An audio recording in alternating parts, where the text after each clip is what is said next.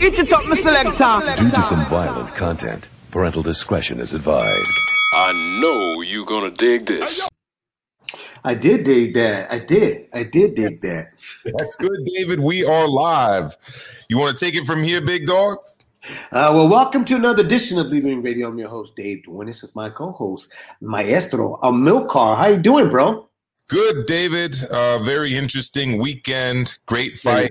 Sad news. Then some big news today. So we've got a lot to talk about as it relates to the world of boxing. Yeah, we definitely got a lot of hand wraps to unwrap here on Leaving the Ring. If you're wondering why we're on Amilcar's channel, is because today, first time ever, I got my YouTube channel suspended. Believe that or not. I was posting the interview that we did with Marvin Hagler. Rest in peace, brother. And YouTube sent me an email saying that I was violating the community rules because I was spanning and it was deceased, whatever the fuck they were saying. Anyways, make a long story short, I had to resubmit it and then explain that it wasn't a spam, whatever reason. So hopefully we can get my channel back up. If not, it'll be 2 weeks from now. I should be able to get it back up. But for now, we're here on Amilcar's channel. And like you said, man, a lot of stuff to unwrap. Be sure to jab the like button, hit the uppercut the subscription, and don't leave it up to the judges. Hit that little notification bell so you know when we're on live every Monday at 5 p.m. Pacific time, 8 p.m. Eastern time here on Leaving the Ring. So, man, you said it. Bad news, sad news. On March 13th, we had unexpected news, something that caught me off guard when I looked down on my phone, finding out that one of my favorite all-time heroes, Marvin Hagler, had passed away from natural causes. Milcar, man, when I saw that, I was like, "This has got to be a joke, right?" I was like, "No, there's no way." He's really young, 66 years old. There was no report from anybody about it. I was blown away, man. I mean, it just didn't even sink in, honestly, until I want to say Sunday afternoon, evening, maybe, that it finally hit me where I was like, it just didn't. He's gone. Yeah, caught me off guard because from what I understood, he was actually in really good shape recently. Right. 66 years old. Apparently, he was cycling. I think it was 30 miles or something more than that a day. He was in tremendous physical condition. It sounds like he was having issues with his lungs and his breathing. So the first thing I thought about, obviously, was COVID. COVID, right. And obviously that will be a super sad, death due to COVID if it ends up being due to COVID. But regardless of what it was, we've lost a true great as it relates to the sport of boxing, not just the middleweight division, not just that era, but all-time great in the sport of boxing. Going back, and the reason why they suspended YouTube, my channel, for 2 weeks or whatever, and I'm contesting it, was listening to that interview, man. I mean, that interview, I did it, I want to say 10 years ago, and listening to what he had was saying about the sport at that time, enjoying his retirement. He was commentating for fights.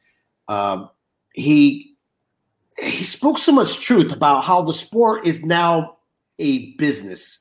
It's not like how it was when he was the undisputed middleweight champion of the world, which was, a guy that took on all the fights and wanted to fight the best and wanted to, show that he was the best, And he said that in that interview, he was saying fighters were all class. That's why it was considered a gentleman's sport. Where nowadays, you see just these kids, they go over the top of pushing and shoving and acting a fool and just not conducting themselves in a gentleman's manner. Even though Marvin had even said, "Look, I'm from the same spots you guys are from. I grew up in the ghetto. I fought to get out of the ghetto, but he knew that there was bigger and better things, and that you eventually had to leave that attitude there because now you were fighting to get out of there." And like he said, his whatever problems, and he said this perfect, man. I couldn't agree with him more when he said to us that fighters that have problems outside the ring, they shouldn't be having that. You should be able to leave those problems the night of the fight, meaning that all that aggression, all depression, or whatever you're going through, that's when you're supposed to use it to the peak of, of what you're doing. That's what brings out the best of you. If you're able to focus and get all that negativity and just put it into the ring where it really, really matters, and rather than letting it linger outside where it really screws up your career. And, as we've seen, like when you think off the top of your head, like Adrian Broner and whatnot, even like David Benavidez, who fought this Saturday on March 13th on Showtime, who had his little run with like cocaine and missing weight. Marvelous was like, that stuff shouldn't happen, because you should be an athlete, you should be professional. And if you do have some demons, that should be left inside the ring on fight night. Yeah, absolutely. And it's unfortunate, like you said, Dave, that that kind of an era seems to have gone. I mean, the era of someone from that background, from that environment, kind of with that quiet discipline. It's definitely another era. To a certain extent, right. B-Hop kind of had it. But even B-Hop talked a lot more smack when he wanted to than Hagler did. Obviously did things like what he did when he went into Puerto Rico and the comment he had about Alzagi, and there was other things too. But yeah, it's definitely a different era for sure. And he laid a legacy that's obviously going to be tough to follow. Right. And it's all we can say is that there's only one marvelous Marvin Hagler, and I do not think that there'll be another one. No, never. Just like there will never be another Salvador Sanchez, Julio Cesar Chavez, Muhammad Ali. Hagler was one of a kind, in and outside of the ring. Very intelligent person, but commanded respect and got that respect. And I talked about that on today's show, which I do have the MP3 to it, so I'll post that. But I did say this. Look, Hagler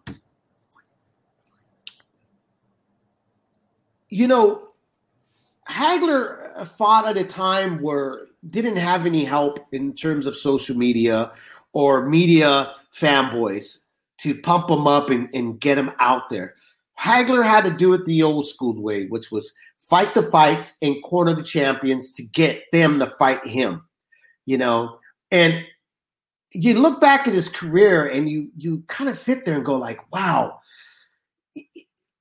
it's amazing that how brutal of a sport this is, that these guys, I'm not saying that the fighters now don't have that thick skin, but you really had to have an extra layer of skin on you to be in that era of the 90s and down, because those paved roads that were made were really done by hardship and workmanship. Whereas nowadays, Amilcar, tell me if I'm wrong, you're seeing fighters actually getting accolades and getting fights handed to them a little too early, too soon. And Hagler even brought that up, about how guys are just getting fights that really didn't honestly not either ready or haven't earned. Well, there was no Instagram in Marvin Hagler. Right. There was no way for him to call out the equivalent of Manny Pacquiao in his era. Right. Can you imagine a guy like Marvelous Marvin Hagler at the age of 21 or 22 calling out like a legend of his time or whoever that would have been and demanding a fight? Like, you can't even imagine that. But that's what happens today, You can't imagine Marvelous Marvin Hagler getting into Instagram and Twitter beefs with his peers. It just wasn't like that back then. And you went to the hard way. Yeah, there was some easier fights sandwiched in between the hard fights. But these were guys that fought tough. They fought often. And like he said in what I saw you post earlier today, and I was actually watching it, David, before YouTube did what YouTube unfortunately does. He said he used to let his fists do the talking. Yep. So, yeah, I mean, we're going to miss him. I'm probably going to go back and watch the HBO Legendary Nights at some point this week. On Hagler Hearns. That was a really good one. And there was another one, too, on Hagler Leonard, which is also really good. I'll probably watch both of those Legendary Nights this week and, honor the man in my own way. When I was listening to that interview, and I was bringing up that I had a lot of, memorabilia of Hagler, I got up after him. I had to look for some of the stuff that I had because I got so much stuff. And as you can see in my office, my whole office dedicated to the sport that we love and we talk about most here. But there's one piece of the memorabilia of Hagler that I got that's actually very dear to me because it was given to me by my dad. My dad hasn't passed. I'm not saying he's passed away. But my dad was an old school Mexican-American Chicano.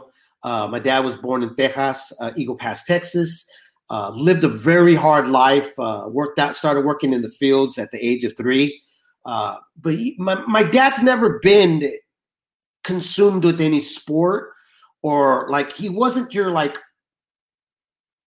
all around type of fella. Meaning my dad wasn't my dad worked on cars, but he wasn't into cars. That wasn't his goal was to buy a sports car, a muscle car, anything like that. And he didn't really get into boxing. He'd watch it because it was there. I really got my love from the sport from my grandfather and my uncle Mario, who had passed on. But my dad wasn't a soccer fan, baseball fan, football fan, none of that. He was just this guy that really honestly wanted to just get by through life. This hard thing that we live in called life. But my dad did time, a lot of time, unfortunately. So we would lose contact because my dad was in and out of prison. And it goes to this memorabilia that I got from Hagler. And the reason I'm bringing it up is because my dad had just finally changed his life, right, Amilcar? He just got out of prison. And my dad was in there for almost close to 17 years. And then when he got out, he straightened his life up. And my dad got a job, was getting everything kind of back in order. And we didn't have that father-son type of relationship because I didn't really grow up with him. But here was a man that really didn't know me, but knew that I loved the sport of boxing, knew that I boxed, knew that I did this and, all this stuff. And my firstborn was around and I go visit him because he had just got his place. And I walked through the door and my dad's not one to go hey, I love you or any of that. You know what I mean? It's a typical, hard nail Chicano Mexican-American, right? That's just my dad didn't like to hug. This wasn't him. Okay. But I'm sitting down on his couch and my father goes, oh, hey. And this is the way my dad talks. I'm not even joking. My dad goes, hey, fucker. Hey, I got you something. It's in the kitchen. And I walked over to the kitchen, and this is what he got me. And it blew me away because for a moment, I was like... Hagler and Duran, right? Duran, yeah. And for a moment, I said, in my head, I'm like, holy shit. I didn't know he knew that Hagler was one of my favorite, that's one of my, my favorite fighter, my favorite middleweight. And I even said, I didn't know, I didn't know you knew that Hagler was my favorite fighter. And my dad, he said, who? I said, Hagler, Roberto Duran and Hagler there, but Hagler, Hagler was my favorite fighter. My dad goes, oh, I just saw it, man. And I just figured, this kid likes boxing, I'll buy it from him. Oh, wow. By luck. Yeah. Well, yeah, that's a great story, Dave. But that just shows you who Hagler was. I mean, they were making memorabilia of him in all of his great fights. And it's a name that's going to obviously live on for years and decades, if not more to come. Now, the big news of the weekend was obviously Estrada Gonzalez. And I know you want to talk about the judging in this fight. Dave, why don't we talk about the fight itself first and your thoughts? Well, first, I think as everybody had thought was that this fight was going to be explosive. There was going to be fireworks. There was high expectations. This was a fight that was in the making for, a rematch for 11 years. And you know what? It delivered, and it delivered even more. It really, honestly, Amilcar, took me, and I was telling this to a friend of mine named Noel, who does a podcast himself called Boxing on the Go, because he had called me yesterday. And I said, dude, it really just, I felt like I was in a time capsule. I felt like I was watching the HBO After Darks and getting that take of the Morales and Barrera feel when they first stepped in and to fight each other. That's what Gonzalez and Estrada gave us. They reminded us why this sport is so rich, why this sport is so heavy on our mind when we're thinking about upcoming fights, or why we want particular fighters to face off, because there's strong potential of fights coming out like this. And Chocolatito and Estrada reminded us that there's still the possibilities with all the politics and the money that circulates and really dirties up the sport. There are still warriors that are willing to put on the gloves and just give us back what we thirst for, which is just good traditional mastery boxing between two men. Yeah, I was saying this before the fight happened. I'm going to say it again. People got to stop sleeping on the little guys. I became a fan of your show, David, many, many years ago, was because it was a forum where I could call in and talk about boxing, and it not just be about Floyd Mayweather or Manny Pacquiao or the heavyweights, or, we could get into the nitty gritty of the sport in a way that was not really happening in the mainstream, or even like beyond the mainstream. They didn't really show these fights on Friday Night Fights. They didn't show anything really below 126 pounds. And when Chocolatito emerged onto the scene and got kind of a little bit of a push on HBO, it was a great thing because it opened up people's minds to what was going on in the lower weight divisions. And you were obviously super excited about this fight. I was obviously super excited about this fight. We're talking about two high-level tacticians, both of whom can crack, both of whom who have chins, both of whom, can change speed, change direction, punch in volume. More than 2,000 punches were thrown on Saturday night, right? And have tremendous punch variety, in addition to footwork, in and out movement, head movement, feinting, subtle little shifts and changes on offense and on defense. If you're a boxing fan, it's hard to watch better boxing than what we saw Saturday night. And I'm going to let you get into your scorecard, or I didn't actually score the fight personally. I was just enjoying it as a fan. And despite the commentary, which I felt was a little bit biased, actually I should say more than a bit biased towards Chocolatito, I felt that Estrada did pretty well. I felt it was an even back and forth contest. And I could have seen the fight going either way, to be honest. I'd have to go back and score it round by round. But I was a fan on Saturday night. This was not a fight where I wanted to be, scrutinizing everything and putting in a scorecard. I just wanted to sit back and watch really good boxing. And the 117 scorecard I felt was pretty outrageous. I also, by the way, the zone was really, really doing a bad job in the women's fight as well. I thought that McCaskill totally dominated that fight. But returning to the main event, I felt it could have gone either way, really depending on what kind of style you were looking at. And I think it was kind of soured by the final scorecard turned in by that one judge. And David, I know you want to discuss this a little bit, so I'm going to pass it over to you. I mean, look, this was a fight that if you were more worried about scoring it as a fan, as a viewer, you were missing a lot, and because everything you just mentioned, I completely agree. Look, phone booth style is one of the most difficult styles to do and to be successful and to make it look, so easy and being able to actually put a variety of different punches in a phone booth, that's so hard to do. And these guys did it without effort, I agree with you.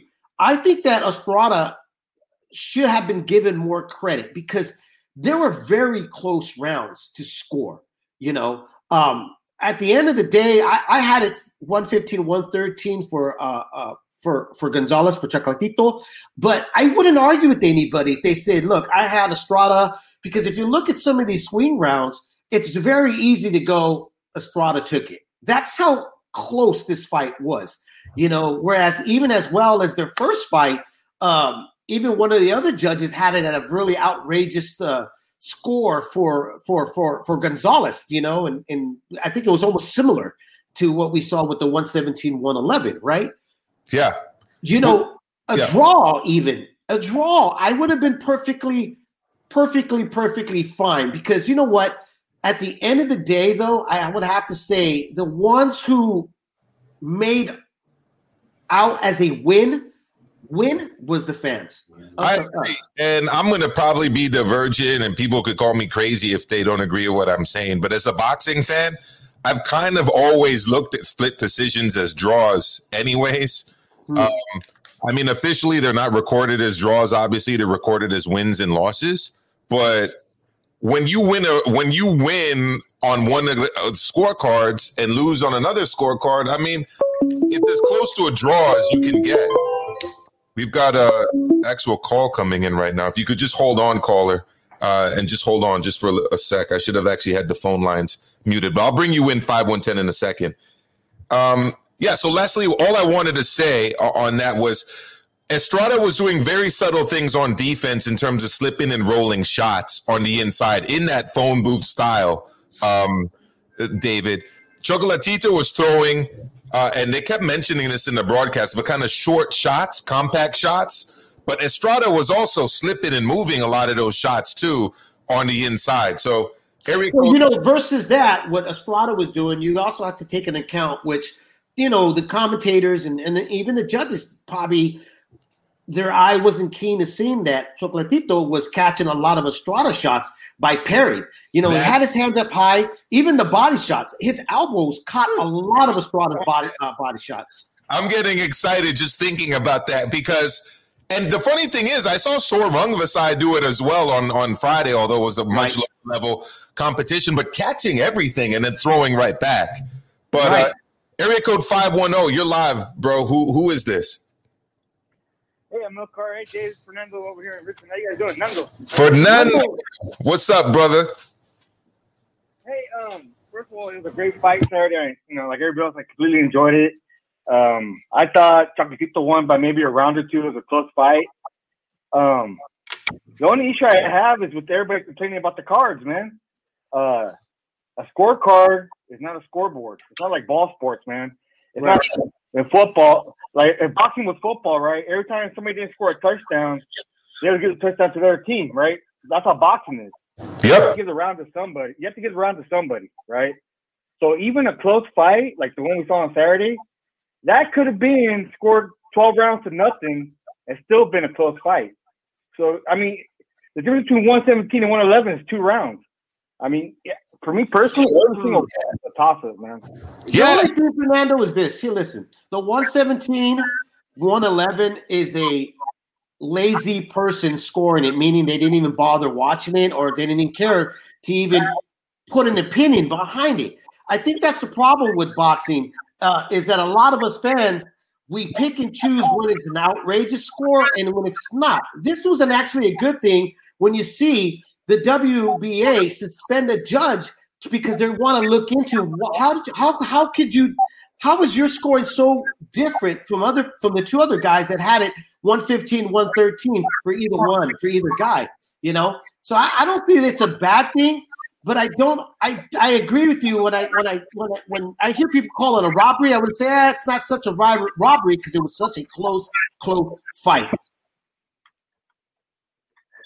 I'm just saying the 117, 111 is not impossible because every round was a toss-up, man. Every round was close, and depending on your taste, right? Like I thought Chocolatito landed more punches and cleaner punches, but I thought Estrada landed the heavier punches, right? So I didn't score the fight, right? I just had but every round was like just a toss-up, man. So that judge is only maybe a couple rounds away from being 115, 113. That's not impossible for that fight, you know? Yeah. I would rather have those wide cards than have a judge trying to steer the cards to keep himself from getting in trouble, right? Like trying to narrate the cards into a tighter card, man. It was their honest opinion of every round, you know. You might be right, but I think this is a great start for an organization in Alphabet to actually take the initiative to suspend a judge. I think it's a great start. You know, whether you agree with that scoring or not, and I mean, you seem like you're perfectly fine with that. I'd say, look, we got to start somewhere. And if they're taking the initiative and they're stepping up of questioning a judge, to me, it puts everybody else on alert now, and it also puts everybody else, every other alphabet to start following suit, which I think is a good thing in the sport. You know what I think, though? I think that the running to a suspension might have been a little bit too quick. Well, he's not completely suspended, though, Milcar. Like, they're just suspending him for the investigation to, figure it out. I don't think they're suspending him completely until they figure out where they're going to go with it or how they're going to justify the 117, 111. But I think it's a good way of going about it. Investigate him, that's fine. But, I mean, it's like you give him an opportunity to defend his scorecard. Because maybe Nando's right. Maybe he could defend his scorecard. I remember I did a referee course and judging course at I believe it was at the Mohegan Sun. I was there with Harvey Doc and a whole lot of referees and judges. And what they made us do was they made us rewatch the Pacquiao Horn fight. Mm-hmm. And believe it or not, using the criteria that they had given, a lot of the people scored that fight for Horn, if you can believe it. So it just shows you that depending on what you're looking at, right, and how you justify a fight or scoring it, it can go multiple ways. I remember one thing that they told us there was that you start watching the round, right, and at a certain point, someone starts to win that round. And that guy's winning that round until the other guy flips the script and he wins the round. And then, okay, now he's winning the round. Does the other guy come back and win it? If not, okay, the second guy won the round. That's how they want you to judge a fight. It can get tough, like you said, David, in a scoring situation where it's a phone booth fight, right? And you got guys who are approaching that phone booth fight doing very subtle but different things. You know what I mean? Absolutely. And yeah, it's tricky.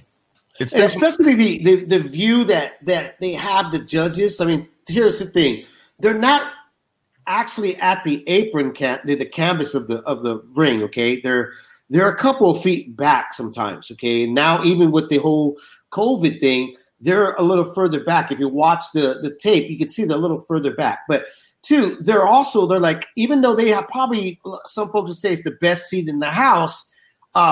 What we're seeing on television is actually we're getting much more of a bird eye view at a more magnitude, where they're kind of looking, and sometimes the ref gets in the way, the ropes get in the way. So it does blind them to see certain things. And that's why I've always thought that judges should be in a separate room away from the crowd, where they're also able to see with cameras the different angles, and it will have a better chance of judging these rounds, because being there live sometimes, I hate to say it, you're not getting the best eye view of what's happening in the action in front of you.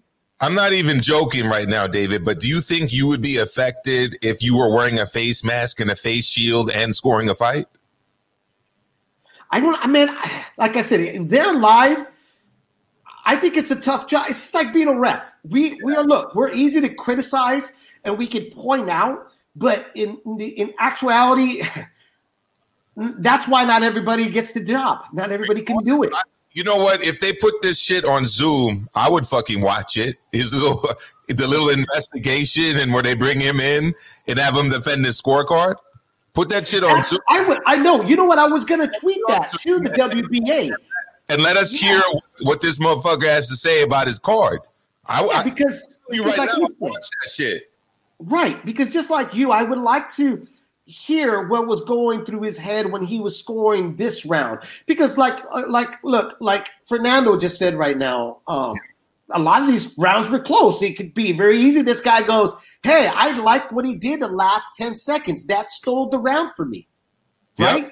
Yep. So that's what I think we learned from. So, but again, I think this is a great move, not for Carlos, the judge, but I think it's a great start for the sport to start suspending judges if the scoring is questionable. And I think this is a questionable scoring. It's not an outrageous one, but it is questionable. And I think we need to start somewhere, and it puts everybody else on blast as well to now realize like, hey, I can get suspended and get pulled into a room on Zoom where Amilcar and Ruff and the whole world can see me, and I have to sit there and try to justify why I scored this fight. Why not? Yeah, I mean, put the fight on Zoom, right? Put a little box up there, just like our box is on the screen right now. We get to see him sweat it out and explain why he scored it a certain way. Nando, did you see the McCaskill break his fight? Yeah, that was just a sloppy fight, man. Like, what were your thoughts? I'm all for ladies fighting. I'm all for ladies fighting, but I just thought it was a sloppy fight, man. I really wasn't impressed with either one. McCaskill reminds me a little bit of Jermaine Taylor, really athletic, gifted, but sloppy. And I wasn't impressed. I wasn't impressed with either one of the ladies. I respect their heart. They actually, they gave it their all, but the actual boxing itself wasn't very, very good itself. Not exciting. David, your thoughts?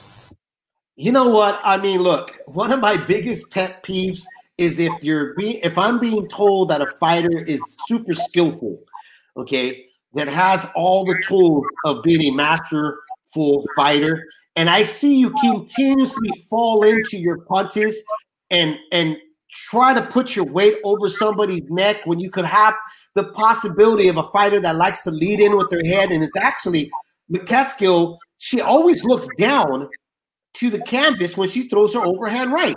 So Riggs should have seen that and should have been able to take a step and a half back and counter.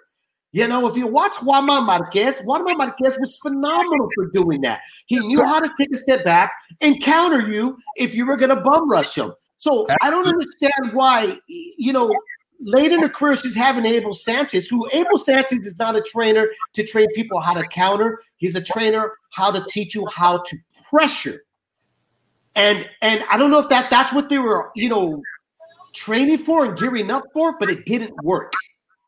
No, I agree with everything that's being said. Number one, I think, and this is unfortunate because they don't do it in tennis. They don't do it in track and field. It seems so like in boxing, they want to lower the standards of skill level. It wasn't a very skillful fight at all. It was entertaining. But if two men were fighting like that, we would be saying exactly what Nando was saying. This is a sloppy fight. It's an ugly fight. Nando, I agree 100%. The other thing that I walked away from, too, after watching that fight is these 2-minute rounds. Like, you really got to go to 3-minute rounds. You've got to go to 12 rounds. Right. I'm sorry. You got to use more skill when you're boxing over 3 minutes than over 2 minutes. Where you can kind of just bum rush and throw haymakers and just be aggressive for 2 minutes. You cannot do that in a 3-minute round, especially over 12 rounds. And lastly, well, Dave, let me skill level, half step back, bro. Half step back. You got to do that. Here's the thing with women's boxing, okay? And just like Fernando, I like watching the women fight. Lou DiBella has got a card happening next month where it's all women on the Broadway boxing.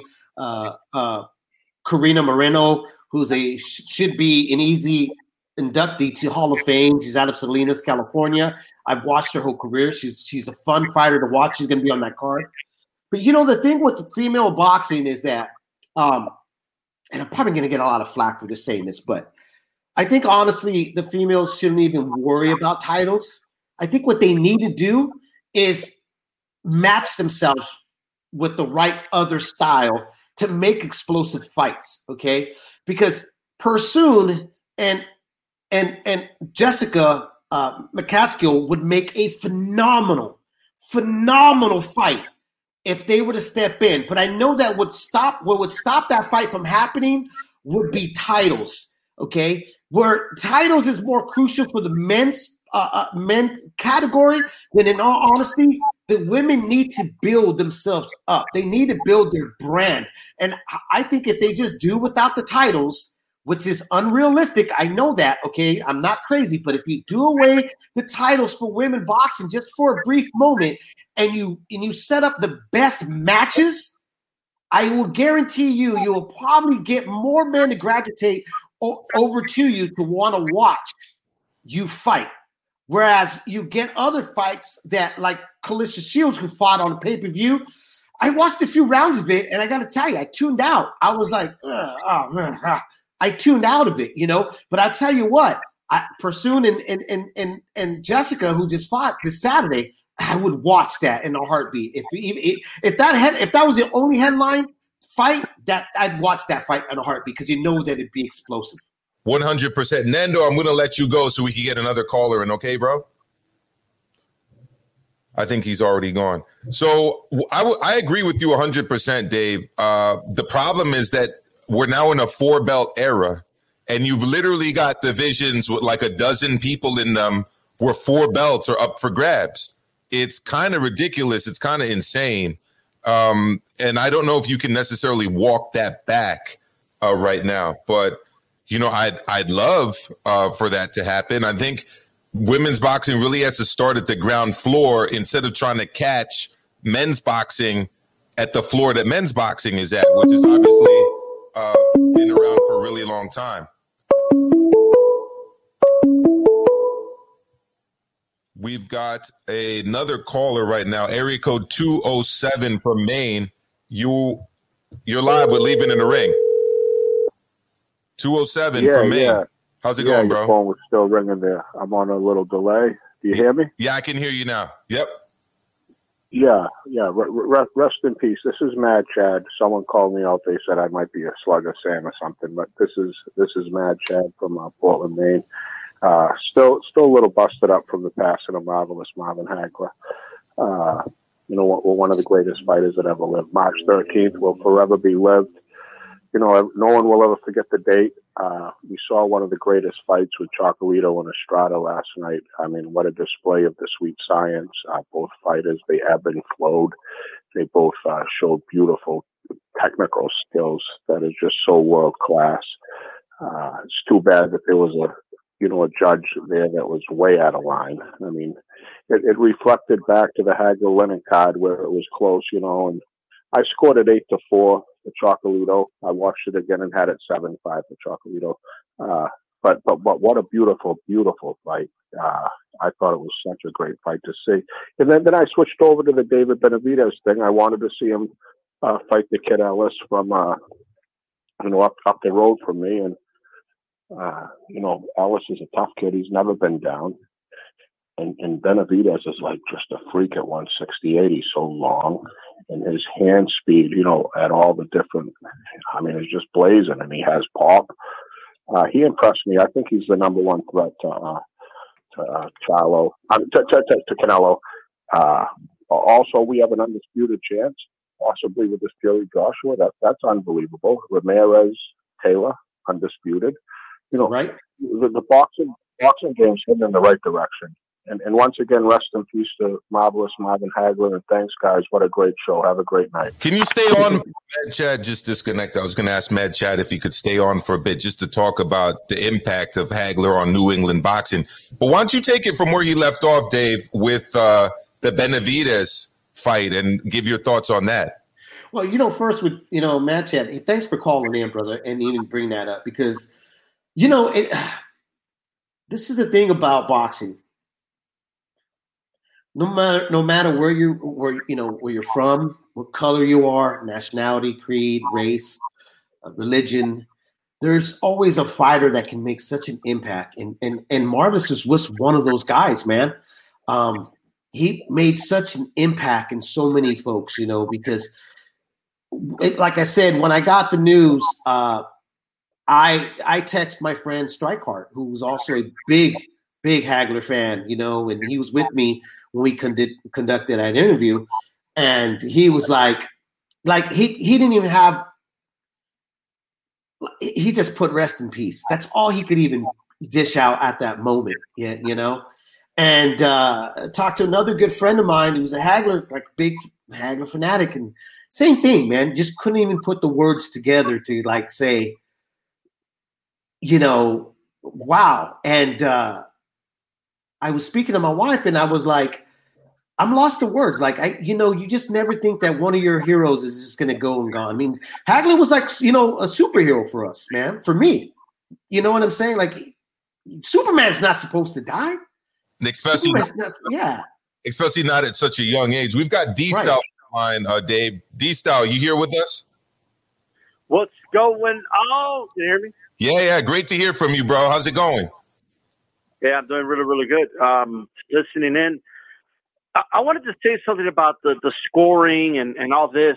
The problem with scoring, right? And I think what a lot of fans miss is there's like this innate like kind of assumption that if a fight is close or could go either way, that everyone has to have it either a draw or 7-5. And that's just not the case at all, right? Like, look at, like, every round is basically its own fight and you score it, right? Regardless, if you think one guy barely won it, hey, that's 10, and the other guy is 9 outside of knockdowns. That's the way it's scored. If you watch the NBA Finals and the Lakers barely win last minute every game, but they sweep the other team 4-0, then the series was 4-0. It doesn't mean the games weren't close. It doesn't mean the games couldn't have gone either way, but at the last minute, the Lakers just happened to win. And you could have other series where each team dominated and destroyed the other team, right? 3 games each, and then game 7 was close. Like it's just a different kind of dynamic there. Like, and I think that's what happens with fights sometimes.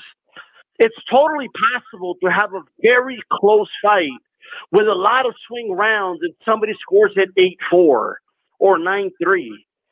There's no rule that says, well, you got to give that other dude, that swing round because you gave the other swing round to the other guy. Like, I think we overcomplicate things, and I think we overreact to cards. This is why we have 3 judges at the end of the day, right? Because not everyone's going to see it the same. Like, if there was another set of 3 dudes, maybe one of them has it wide for Chocolatito, and maybe not we have a controversy with that, right? We do not know how close the judge felt a lot of those rounds were. Just because he gave them to Estrada, maybe what Estrada was doing is something that the judge really liked, and he could, and when he was scoring it, he felt he's just edging it out round after round. We should not be pressing judges to, you know what? You got to have this, 7-5 because it's close. But that's not the way it works, unfortunately. Now, me personally, and I want to give a shout out to Joe B because he had this idea, and I think it's a brilliant idea, okay? I think we should continue the 10-point must system, but for rounds that are extremely razor close, that are swing rounds, we should introduce a 9.5 for the loser and 10 for the winner of that round. Ooh, that's a great idea. Reward the other guy because not every 9 is equal and not every 10 is equal. So I just wanted to say that. And by the way, shout out to the marvelous one. I couldn't believe it, man. I had just posted the painting we're going to be giving away. It's a poster, not the actual painting, but a poster of the painting of Pat Killian, he's going to be giving away this poster that includes the 4 kings. One of them, of course, you got Hearns, you got Duran, Leonard, and of course Hagler's on there as well. I post that, and then the next thing I know, I'm looking at Twitter and I'm seeing R.I.P. Hagler. My first reaction is people better not be playing games with this, and then it ends up being true, and that was shocking, and I couldn't believe it. I mean, 64 years old, I believe. He still had another 20 years in him. I felt anyway. Absolutely. But life is precious. You never know when it's over, man. So it's just the way it is. Well, D-Style, I agree with everything you said from the last thing you said about Hagler being way too young, obviously, to what you said about the 9.5 scoring. That's actually an awesome idea. Before you go, though, can you give us your thoughts on Benavidez' performance on Saturday night on Showtime? I'm going to be 100% honest with you. I've only watched highlights of the fight. Okay, so I am going to watch it, but that's the whole fight. That's the whole fight. That's the whole fight, though. It's highlight. It's like the same round over and over and over. Yeah, he looked like Benavidez to me. I know people are saying, "Oh, you don't look good," and sometimes he looked good. Working, just keep going. You know what I mean? It's there's no rule that says you got to knock a dude out in the fourth round just because you're that much better. He's never been like that, though. That's just the crazy part. When I'm seeing that, he's never been like. There's been this like image of him being this blowout knockout king. He really hasn't. He's been a volume puncher who outworks you, and your stamina just slowly goes away because of his output of work and stuff, So yeah, I agree with you. I don't know why people are expecting him to knock out every guy that comes in front of him. Absolutely. All right. Any last thoughts, D-Style? Well, last thoughts. Hey, man, the women's fight. I couldn't believe, after a whole training camp, you don't see that overhand right coming. I'm like breakers. Like, what do you mean you don't see that coming? It's not. This is not 3-dimensional chess here. I mean, this is pretty basic stuff. But it comes down to this. I think it's a lot of things. A lot of things. One, I think McCaskill does bring a physicality to the ring that you're able to do because there's only 2 minutes and there's only 10 rounds. So she could really get really physical in there and put on a lot of pressure and exert a lot of energy that I just don't think she looked gassed after 7 rounds. I do wonder if she could go 12, at that pace, but she's fighting the right type of fight for the right type of amount of time and rounds. But I'm just surprised that after already fighting her, she wasn't able to make what to me appears, at least what should be at the high level, championship level of boxing that I expect. It didn't seem like she made any proper adjustments. It looked like the first fight. If anything, McCaskill did a little better this time than the first time. So I'm real disappointed, and I think the factors are she just didn't prepare for it. She's getting a little up there in age. And, I guess we have to question the level of competition she boxed over the course of her career. We have to question that. So that's all. All right. Thank you, D-Style. And I'll continue it on here. But, we'll keep the conversation flowing, my brother. You have a good evening. The whole Cecilia Brinkas, first lady, about her not being prepared, or even like right now, I even said, how could you not see that overhand and keep walking into it? You know what I saw from her, Amilcar? Yeah. I saw a woman that is now up in age who is doing something that happens to a lot of fighters that get up in age, which is they start overthinking what they want to do.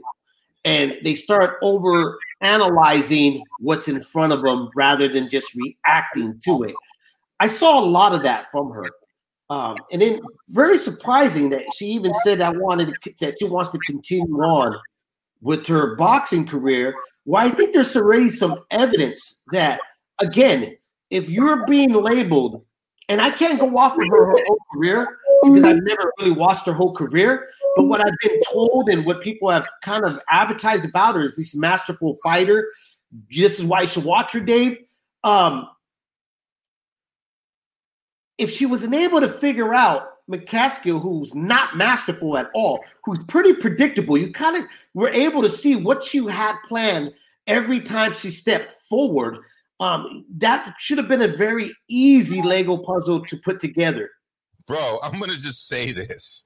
If you were the high level boxer that Cecilia Brækhus is supposed to be, that is the tailor-made style for you.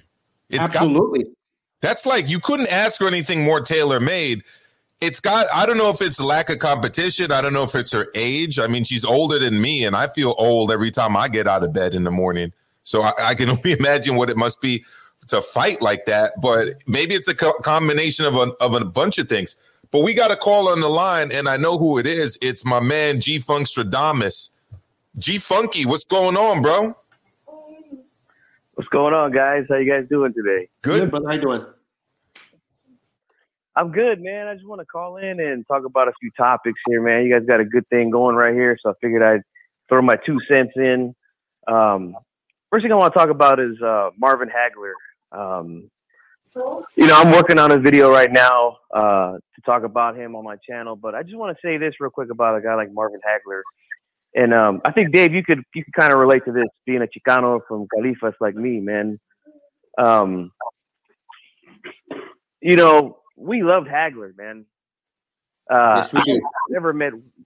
I don't think I've ever met one Chicano at a fight party, and I've been to, I can't even remember, too many in my life. I don't think I've ever met one that said a bad thing or said that they didn't like Marvelous Marvin Hagler.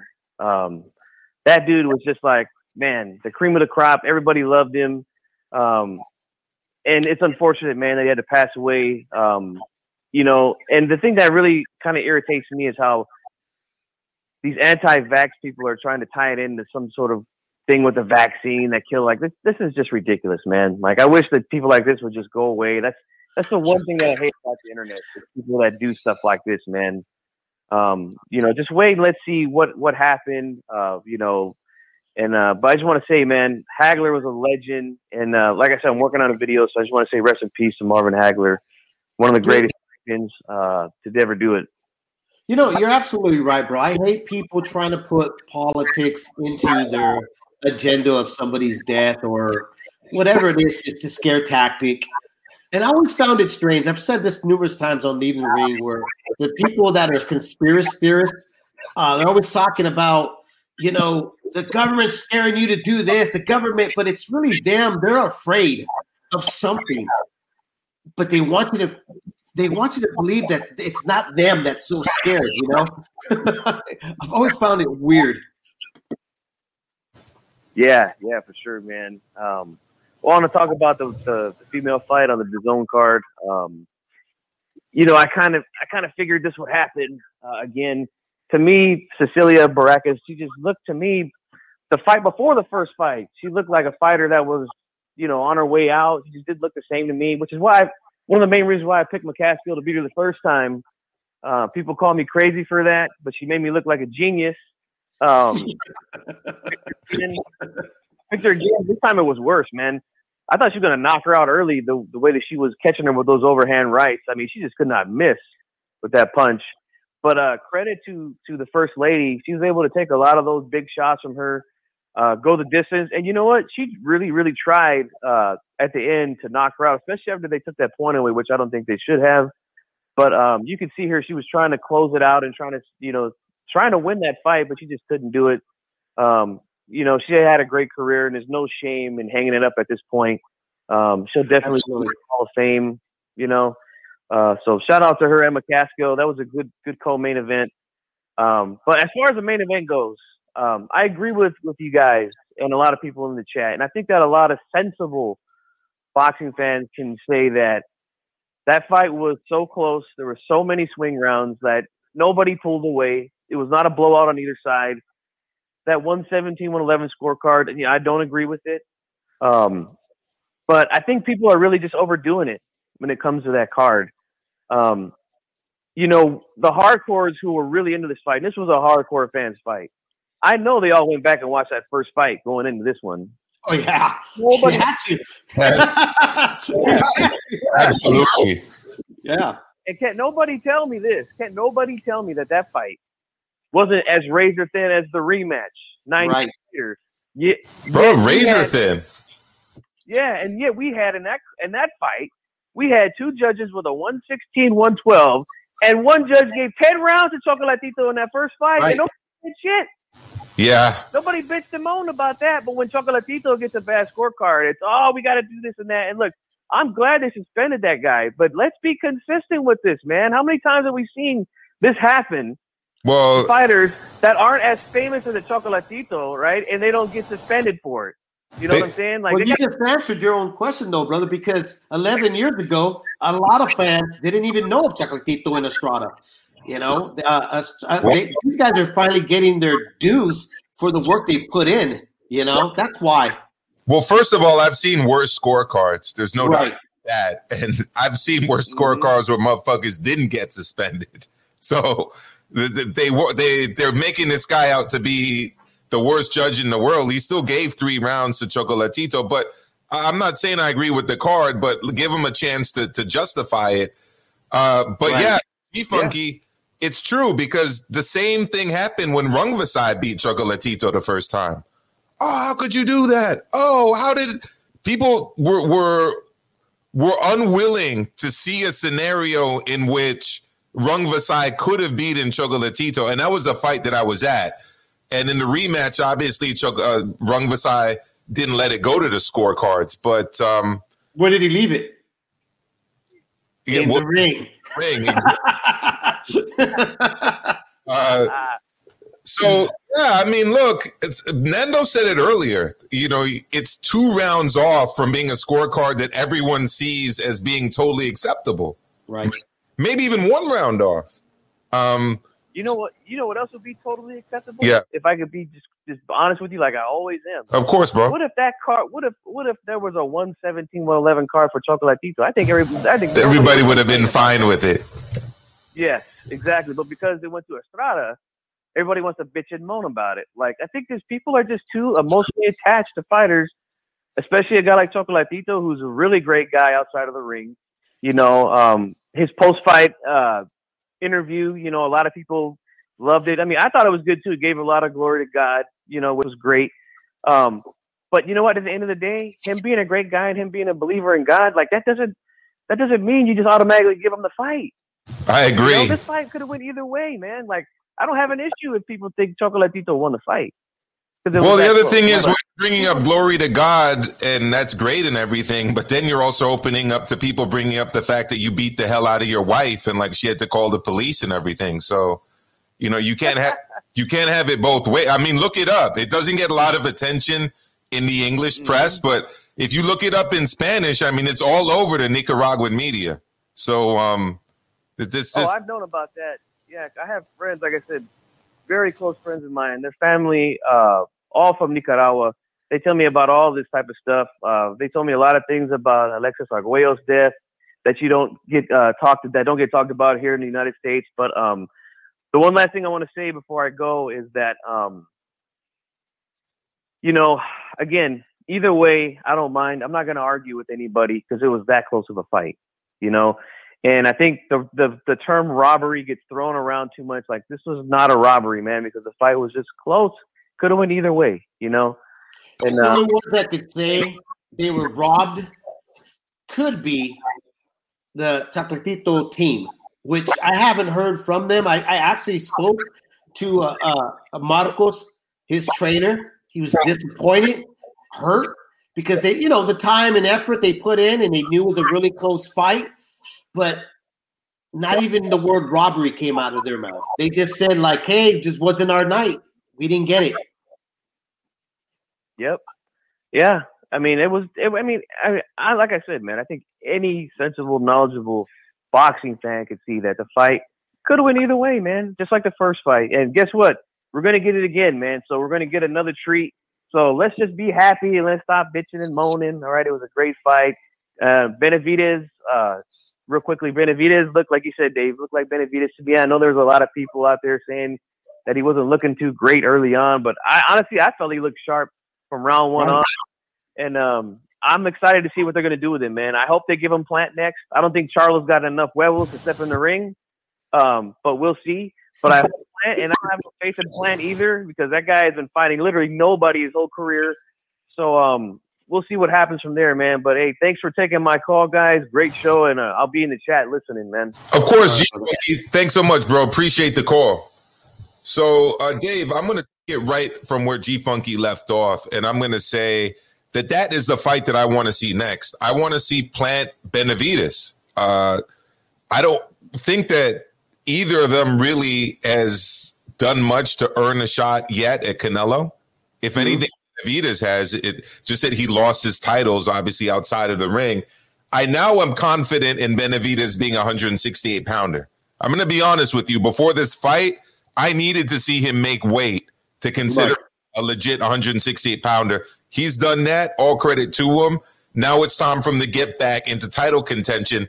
The only reason Caleb Plant is even being discussed in terms of Canelo is because he's got that IBF belt, which, if you look into it, I mean, come on now. What has he really done, right? I'd like to see him face off against Benavidez. I don't see any reason why that should not happen, because guess what? Canelo's about to fight Billy Joe Saunders. So why shouldn't they have to fight each other and then the winners face off? I think that's a fair proposition. And the only thing I'm going to disagree with G-Funky on is that I don't really want to see Charlo. Beating Charlo doesn't establish anything. All you're doing by beating Charlo is beating a guy that was at 154 and is now at 160. Beat Caleb Plant. Beat him like I know Benavidez can beat him, and then make a mega fight in September against Canelo. What do you think, Dave? No, I agree with you. I mean, look, the problem with our sport nowadays is that guys tend to want to jump up without even accomplishing anything in their division and get these big money fights. You're seeing this trend a lot. Mikey Garcia's has started doing it, jumping up. It was, we applauded because it was bravery going after Errol Spence. But at some level, we got to go back to reality, meaning that these fighters got to have accomplishments. It makes the fight even bigger. If you have to put an X amount of time in media and print to convince me it's a good fight, then it's probably not a good fight. But if I'm able to witness your accomplishments where it matters in the ring, and then you make the leap, then I know it's going to be a good fight, because now there's something really heavy on the line. We know we're having an intimate relationship with this fighter. We know about this fighter. We know what their ups and their downs and their weaknesses and their strengths. A lot of the times now when it comes to fights, tell me this, we really don't know a whole lot about certain fighters because we keep hoping they're going to step up to face somebody of worth to answer a lot of these questions that linger around them. I don't like that, okay? Now, yeah, it's called the eye test era. It's like everything now is about the eye test. I always hear that term being used. Eye test this, eye test that. Yeah, I mean, look, boxing fans are notorious. They love the eye test, and this has been around for years. I mean, ever since it started YouTube, it's always been like, I don't want to see him fight that guy because he'll beat him too easy. Oh, I don't want to see him do that, because it's just like, look, this is why we have the fights. This is why things are lined up, Stop being the cock blocker already. Let these guys do what they're supposed to do. Marvin Hagler did this, okay? He was never in a position to go, screw that guy. Let me fight this guy. I want this X amount of money or this and that. He had to fight the fights to get the recognition and the respect that he demanded. Plant, when I hear him, and even when he came out leaving the ring and he spoke to us here, Milcar, and I hear him he's already demanding something that has not yet been earned. It's like the word I keep saying, deserve doesn't belong in boxing. He truly believes he deserves the respect of fight fans. That he deserves to be put in the same breath as other great 168 contenders. No, you haven't earned it yet. And by getting in with David Benavidez, and that is, to me, is a good step up to tell us where exactly you're at. To also even say that Canelo and Plant is a worthy fight to tune in, is a fight that we should salivate for. Because at this moment, I got to tell you, Saunders, Plant, and who's the other guy now? See, I mean, Benavidez. That tells you. Not Benavidez, but I'm saying, like, you got Saunders, Canelo's facing. Then after Saunders is shit. See what I mean? I'm in blank because that's, it's Lemieux, it's Jacobs, and that's about it. Yeah, it's just, to me, it's just like there's nothing there to get my blood boiling. Okay, when I think of like Chocolatito and Estrada and the super flyweight division to the flyweight division, Ioka, and these guys are getting me going. I'm like, holy shit, dude! Rung aside, these are the names that you go like, okay, see, you know why? Because they put in the time, they put in the work. We know them. Absolutely. We know what they're about. We know that what they can create if they both step in and face each other. Where everybody else that Canelo's facing, we don't know shit. There's nothing to really go off of. There's no base to go off of what they've done because there's no consistency at 168. No, you're absolutely right. And again, Canelo's there. He's established himself at 168. I think he's clearly ahead of everybody else. And I want to see Plant and Benavidez. I think that Benavidez wins that fight. That's just what I think right now. I think that his pressure is unrelenting. I don't think that Sweet has the power to keep Benavidez off of him. And I think that steady pressure and the combination of the body attack and the volume punching and the power of those punches is going to eventually take its toll. But I think that if Benavidez beats Plant, then that almost becomes a super fight in September. Whereas right now, like Plant, Canelo, I'll watch it. If Benavidez beats Plant, you said? Yeah, I think if Benavidez beats Plant, like Benavidez Canelo is a huge fucking fight. I mean, if Plant just sits out the whole summer and waits for Canelo, I'm not really that excited about that fight because I just see Canelo washing him. You know what I mean? I'm actually way more excited about Saunders than I am about Plant. But I don't know. People might think I'm way off on this. We'll see. I mean, if Plant in the PBC, which obviously the PBC is backing him 100%. They're putting him on commercials. They're putting him on Fox. They're doing all this stuff for him. Okay, which is the right thing to do. They're being a promoter, right? But if Plant wanted, again, he wants respect at the end of his name, facing David Benavidez and showing us that he can handle a big, volume, strong youth fighter like David Benavidez and beat him convincingly, I'm on board. Yeah, but I'm walking on the unknown of what can Plant really do because we don't know him. Yes, we've seen him fight, and that's not what I mean. Okay, what about his record?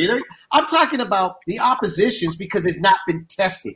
Lomachenko, everybody was on the Lomachenko train. Remember that? Everybody was on that train, and I was a guy that questioned. People were calling me Lomachenko hater. They were like, "Why don't you like Lomachenko?" And I was like, "Look, the reason why I don't like a guy that plays with their food, especially when it's a B class fighter. If he's so explosive, he's so this and that, he should be able to get him out of there." When he got in with Linares and he got dropped, and it showed what he was made of, because he could have folded, could have fallen apart, because it's been so easy for him. What did he do? He stepped it up. He showed us who he was. We were able to see in his soul. That's what I want to see of other fighters. That's what I want to see of Caleb Plant. That's what I want to see of David Benavidez. Obviously David Benavidez wants these fights. It's just the other people that want to play with him in the sandbox. And that's why I'm at as a boxing fan. So a hardcore boxing fan, that's where I'm at the 168 division, at Crawford and Spence. That's where I'm at with those guys. But when it comes to the flyweights, trust me, I'm on board all the way with them. Yeah, I'm on board too. And I'm very excited actually about the prospects of a rubber match between Estrada and Rungvisai. And I'm also excited about the prospect of Ioka getting in the mix there. And after the McWilliams-Arroyo fight, I mean, he seems to be able to fluctuate between both of those weight classes, 112 and 115. He's a live dog. Jerwin Ajas is there. You also got Franco. You also got Maloney. I mean, I could go on and on about 115 pounds. 168 is hella weak. So for there to be a big fight in September, Mexican Independence Weekend, you know, when the Mexicans kicked that Spanish ass and sent the descendants of Cortez and all those other motherfuckers back to Spain, right? We're celebrating that shit, right? In September, right? We're celebrating the birth of an American country, taking it back, right, and kicking these European colonizers out of. I'm going off on a tangent. The fact is, that's supposed to be a big fucking celebration, right? Let's commemorate that with a big fight, right? Right now, planned Canelo's not a big fight. It just is not. And if you want to make that a big fight, you got to beat Benavidez. And if you don't beat Benavidez, guess what? Benavidez Canelo is a big fight. And by the way, I don't think Benavidez is much of a threat yet to Canelo, but I'll let you discuss that right now because, you know, I just don't see Canelo struggling as much with that pressure square up style. I see him being way more elusive, using those feints, getting Benavidez thinking a hell of a lot more. And the fact is that this dude, Ronald Ellis, was able to touch him up with the jab a lot more than I would have liked to see him get touched up. Not that he was struggling. I'm not going to say he was struggling. I'm not going to say it was a bad performance. He didn't struggle, and I thought it was a very good performance. The question is, what does it tell you about his prospects against Canelo? And to me, that's a different discussion. I did not see enough on Saturday to make me confident that this dude beats Canelo. All right. And that's yet another reason why a plant fight should be in discussion. Because right now, neither of these two dudes has done anything to show that they could beat Canelo. What are your thoughts, Dave? Look, like on Monday's show, I had stated that I like Ronald Ellis. I thought Ronald Ellis is a tough kid, but he was up against David Benavidez. Okay. I think Ronald, take nothing away from him. I know fans were like, oh, who's this guy? Benavidez did this. Put Ronald with anybody else, he would have gave him a hell of a fight. And he was trying his best to give David Benavidez a hell of a fight. I go back again. We've only seen one face of David Benavidez because not everybody wants to play with them in the sandbox, okay? Also, because the 168 is not that deep with a large amount of talent. We got prospects that have potential, but it's not that deep. So you've not been able to see a whole lot of what David Benavidez could do and what could he be. So I think it's still going into the unknown. And I think everybody's on board that Benavidez by far would be the biggest threat to Canelo at 168. But would he be the betting favorite? No. I think Canelo would still be the high bet for anybody to put their money on, okay? You know, what I like about David Benavidez, let me tell you what the things I like about what he does, okay? Even though he does get hit a lot, there's no head movement sometimes, but the confidence of this kid and how he flows, he lets his hands flow. Bro, I mean, it's like second nature for this kid. You can literally see in his face, the ring is his home. Oh, yeah. You take this kid out of that four corners, because when he does get out of that four corners, he gets in trouble. That place is a safe zone for that kid. Okay? You know, we didn't discuss this fight, Dave, because it happened last week, obviously after our last show. But do you remember? I don't know. You weren't watching the fight live, I don't think, but the Brandon Lee fight last week. Right. It's like flipped the switch and he just decided to turn it on. And then once he decided to turn it on, it was essentially over. Now, that fight ended in a brutal knockout. I thought that Brandon Lee got hit way more than I would have liked. Absolutely. But Benavidez flipped the same switch on Saturday against Ronald Ellis. And when he flipped the script, it wasn't an issue of just knocking him out of there with one punch. It started to become just a brutal beatdown where he was just throwing hooks to the body at will, uppercuts at will, right to the head at will, jabs that were like power jabs, followed by right hands. I mean, I'm watching this fight, and I'm like with the doctor. I'm like, bro, we don't want you taking any more head trauma here because this is starting to look really, really bad. And then obviously his trainer, the South African dude, I forgot his name. I felt he was very good in the corner actually for Ronald Ellis, and was quite compassionate in terms of I thought he did quite a good job there. Funny enough, his father was in the corner, but was quite silent the whole time. It's always an interesting dynamic with the father-son. You obviously could speak more to that than I can, but going off with Brandon.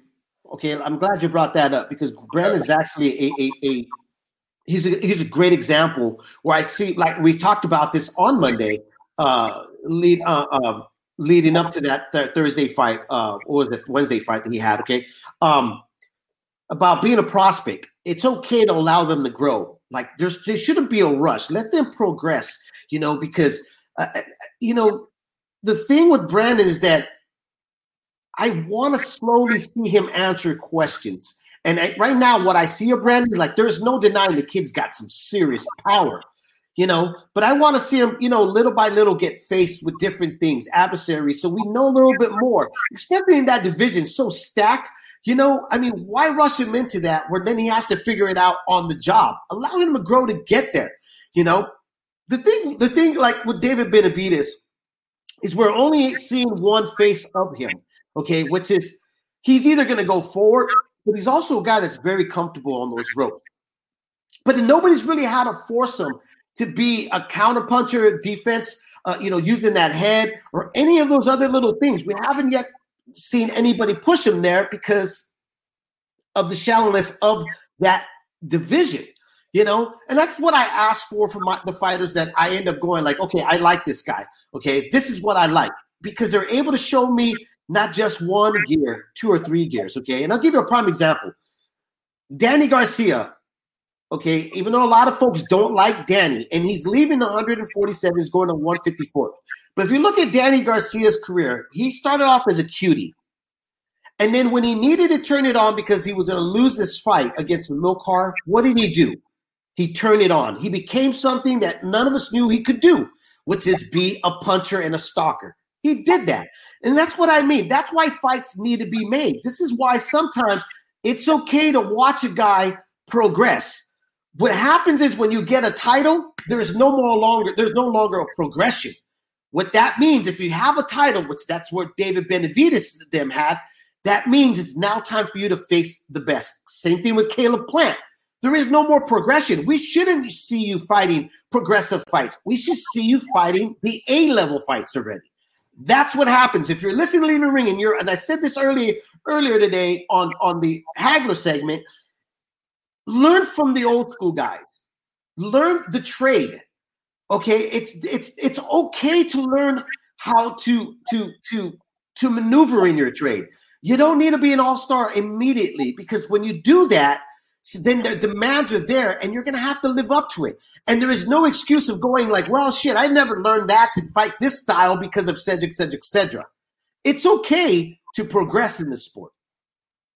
Absolutely. And speaking of progression, I know we're going to get to the talk about Fury and Joshua in a moment, but I did want to ask you about some news that came out. And I want to hear what people in the chat have to say about this as well.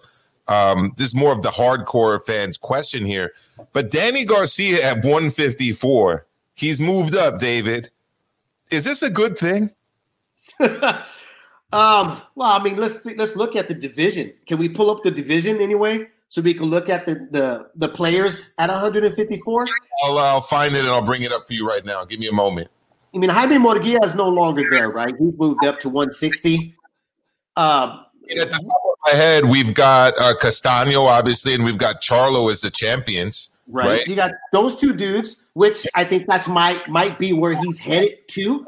You know, third is Charlo. You've got J-Rock. You've got Tim Zhu. What happened to Hurd? Anybody heard from him? Anybody heard from Jared Hurd? I don't know. That's so. Yeah, right. I'm going to up here. This is it right here, man. Here we go. We got Charlo, Lara. All right, Charlo, Patrick Teixeira. That's old because he was beat by Brian Castano. You've got Tim Zhu. You've got Sebastian Fondora. Tony Harrison. You've got Jared Hurd, Julian J. Rock Williams. You've got Israel Madrivov. I haven't seen much of this guy, Bakram Mustasaliev. I got to look into him. I don't know, man. Danny Garcia, is he going to be competitive at this weight class? Well, I don't think it's about being competitive. You know what I think the move is all about? What's that? He fought everybody at 147. I think he knows how hard it would be for these guys to give him a rematch. You know, I think he knows that it's time to move on. Where it's now a new territory, and he is a marketable name. I mean, he's a known name. Fight fans know of Danny Garcia. So I don't think it's unfair to say he may be considered as a gatekeeper at 154 for a lot of these upcomers and these other guys that are trying to make a name because they're not fighting each other. Well, I got a name from that he hasn't fought, and it's a name of a guy that needs an opponent, and that name is Terrence Crawford. Oh, if I was him, I'd go after Terrence Crawford. I don't see any of these fights here being a bigger money fight for him than Crawford. So, and I see them all being more difficult. I just don't see his style being very effective against these bigger, stronger guys. I don't think the Garcia fight would even be feasible because of the amount of money Danny would be asking for. Is that something that Bob is willing to lean towards? I know that. I'm not sure. I'm not sure if that would happen. And I think that's why I left him the only option he could do, which is move up. Whoa. Puerto Rican Rum has another option. I'm putting it on the screen right now. It's Danny should go back to 1. I mean, if he can get down there, I would have to agree. I just look at the guys at 154, man, and I just see a whole lot of monsters over here. And like somebody said earlier, I think it was Andre, like even Patrick Teixeira, like I don't see him beating Patrick Teixeira. That dude was tough, you know, and he took a hell of a lot of punishment from Castano and was moving and using his jab the whole night. That'd be a fun fight. That would be a really fun fight. Yeah, absolutely. Absolutely. So I just wanted to ask you that before we get into some of the biggest news of the day, David, which was obviously the news of these guys signing a 2-fight deal, apparently. Are you excited more today than you were yesterday about the prospects of this heavyweight fight taking place this summer, or 2 fights? I think because you know what, it's the heavyweight division honestly has been kind of like on a hold. They both haven't fought since 2019.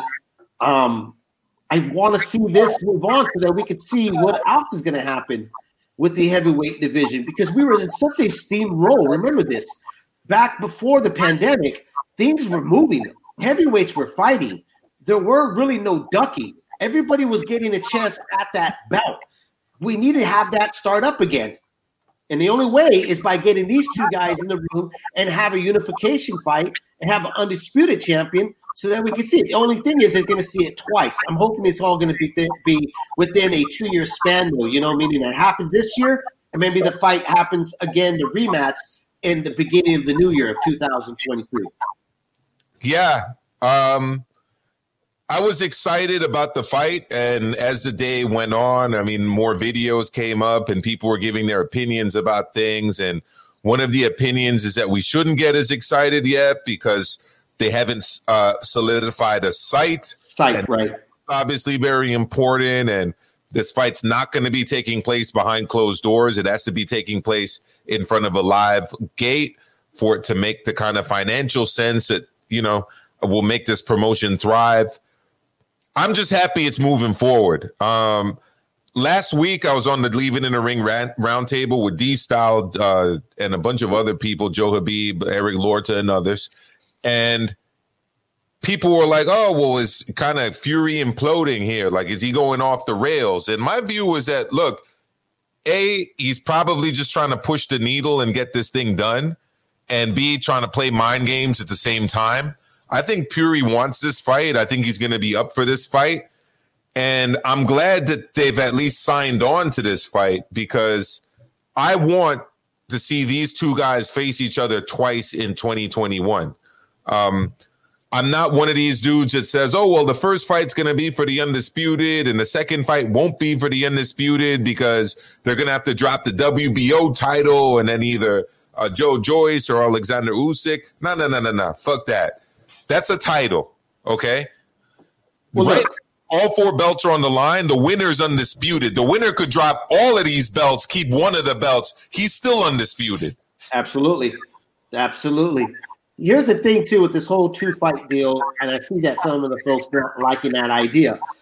Who's to say that the second fight even happens? It all really depends on who gets battered. I mean, they had a 2-fight deal with Wilder. Look what happened. It all went to fizzle, right? You know, so I want to get through the first fight. Then let's worry about the second fight, if that even ends up happening. Because one guy may get knocked out so brutal that they may not want to revisit it. We don't know, you know. If it's a great first fight and we get and both guys are both standing in 12 rounds, let's see it again, you know. But if one guy gets laid out early, mid, and gets a beating, then you might not even see a second fight, right? You're predicting that Joshua's going to get laid out that bad that he won't want a rematch? I'm not predicting any of that. I said if one of them. I don't know who. You heard it, ladies and gentlemen. Abe Duanes has said that Anthony Joshua might be getting laid out so bad that he won't want the rematch.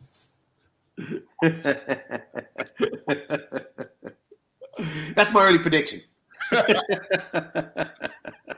No, I have Fury winning this fight. I think his size, I think his movement, and when I say movement, I'm talking about his head movement, dog.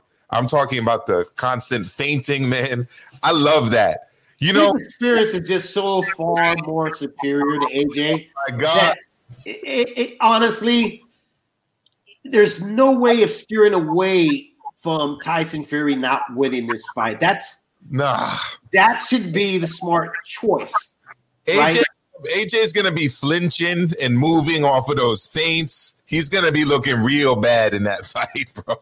I'm telling you this. He could. But you know what AJ does have on his side? He's got youth, and he's strong, and he's got power. Okay? Going in there, we may see a different AJ. I'm not saying that that's a possibility, but, you know, I'm not saying that, you know, what I'm predicting. What I'm saying is that that could happen. And, again, that's why we go back to this is why we watch the fights, right? Yeah. So are you now saying that we'll see a different version of AJ than Huggy Bear? No more Huggy? No, I think AJ should be a Huggy Bear against Tyson Fury. It takes away his experience. Listen, I don't want to try to outbox a boxer. No. I want to out hustle him. I want to make it ugly. I want to get in his head. I want to get his footwork off. I want him to forget about his jab because he's so concentrated on not being held by me that he makes the mistakes where I could slip in a couple of shots here and there, and I could sway the judges to give me the round. That's what I would want if I was AJ. So I would not go in the training camp thinking I need to outbox Tyson Fury. I need to out-footwork Tyson Fury. No, that to me is the worst strategy plan you could ever have for AJ. Yeah, I mean, to me, AJ's best punch against Fury is probably going to be, well, I think it's one of his best punches, period, actually, is his uppercut. I just don't see it landing that well against Fury. I think Fury's not going to really be on the inside enough for that. And when he is on the inside, what Fury does very well is that he smothers his opponent's work. People often talk about the Otto Wallin fight, but what they never mention to you is how many rounds they thought Otto Wallin won. Because I don't think Otto Wallin won many rounds at all, to be honest with you. he cut him up, yes. But other than that, what did Otto Wallin really do? But that's what people were scoring was the blood. That's it. Because they weren't scoring what he was doing. They were scoring the blood of what happened with Tyson Fury's face. Right? Absolutely. So because once he realized that he needed to protect that face, he went from being a distance fighter, which he's very good at, to being an inside fighter that was smothering everything that Otto Wallin wanted to do. So that's the problem AJ is going to face. I don't think he wins the outside game, and I don't think he wins the inside game either, because he's been getting away with the jab, huggy tactics against smaller guys like Takam and Parker and Pulev. I don't see that happening here. We've got D-Style right back here with us. D-Style, you're back on Leave It in the Ring, brother. Thank you for calling back. For sure. I just wanted to say something really quick. Okay. Just really, really quick. You know all what right, I mean? of course. I mean, it just has to be said. Somebody has to say it. You know what I mean? Like, of course. This idea that this is like a foregone conclusion that Fury's going to win and all this, that, and the third. Let me tell you something, bro. Okay, the last time Fury fought somebody that can match him a little bit in boxing skill was Steve Cunningham, and he got dropped, and that was severely undersized. Severely undersized. He was jet-lagged. Right? He was jet-lagged, man. Come on now. Well, let me tell you something. If Wilder didn't exist, the guy that would be known as the power puncher of the division is AJ. And AJ's right hand is devastating. He's got a really good hook. He's got a really good uppercut that I think is being completely overlooked. And I think the problems he had with an Andy Ruiz, he's not going to have those problems with Fury. Andy Ruiz had a low center of gravity. Dude has no neck. Okay, could eat punches all night and has a better chin than Tyson Fury at the end of the day. Like, point blank, period. Tyson Fury does not have that low center of gravity. He will be dropped if AJ lands clean. And AJ is the best finisher he's ever faced. AJ's not going to go all crazy and wild if he knocks him down like Wilder did, right? Also, he ain't going to be able to just anticipate one punch. He has to worry about the overhand right. He has to worry about a straight and a cross. He needs to worry about a hook. He needs to worry about the uppercut, the left and the right uppercut. This is a very dangerous fight for Tyson Fury. That's all. What AJ needs to do is what he did with Latimer Klitschko. Forget the fact of this guy's more experienced than me. Forget the fact that with the aura this guy's bringing, and just be him. I think what AJ needs to do is make it an ugly fight. Make Tyson pull back where he can get clipped. And that's what I'm saying. He's got power, he's got youth. There's a lot of stuff that AJ has. He just got to utilize it. But again, I wouldn't advise AJ to try to be the boxer in this fight. Just be you. That's it. I don't agree with that whatsoever. I think that the worst thing he could do is try to get physical and grapple the dude's like a bear, okay? Like you're not gonna look how he was turning Klitschko in the air and shit. You know what I mean? I don't think that's a good idea at all, actually. Okay, D-Style. Last I checked, Fury can't do pull counters like AJ can. All right, this idea that he's a better boxer, that's it in the story. I just don't believe that. AJ's been facing a better competition throughout his career. All right, period. Outside of a Klitschko. Okay, well you said that AJ is not going to get wild in there. Can you remind all of the listeners on the Leave It in the Ring radio network what happened after he knocked down Andy Ruiz Jr.? He got wild. He didn't get wild, though. He went for the kill. He got caught by a dude that was eating punches like they were M&Ms. He's been hurt before, though. I mean, you're acting like Andy was the first guy to hurt him. He's been hurt before. The problems that he had in that fight, the problems he had with Ruiz are very unique. Those are not problems he's going to have with Fury. He just isn't. Like, Andy Ruiz has much faster hands than Fury, all right? He's a shorter guy, all right? And his punches are more fluid than Fury's, all right?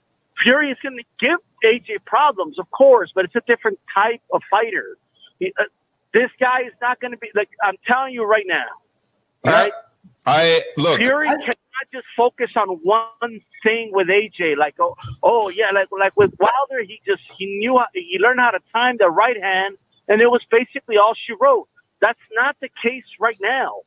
AJ will have a hook ready for him. I agree with you. I don't think Tyson will knock out AJ as everybody's like speculating.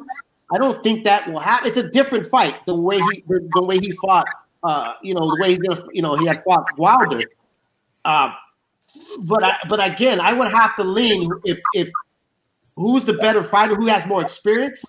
I'm going to lean with Fury because AJ sometimes doesn't know who AJ is. He's showed that. Well, he does know who he is. He does know who he is. He's a guy that doesn't want to engage in the firefight. He's a guy that wants to box from the outside. And when he's on the inside now, since the AJ fight, since the Klitschko fight, he's a guy that wants to hug on the inside. He doesn't want to go to work on the inside. He didn't want to engage in infighting against Parker or against Takam. He didn't really want to do it against Pulev for that matter. Let me just say one more thing before I hang up. Let me just say one more thing.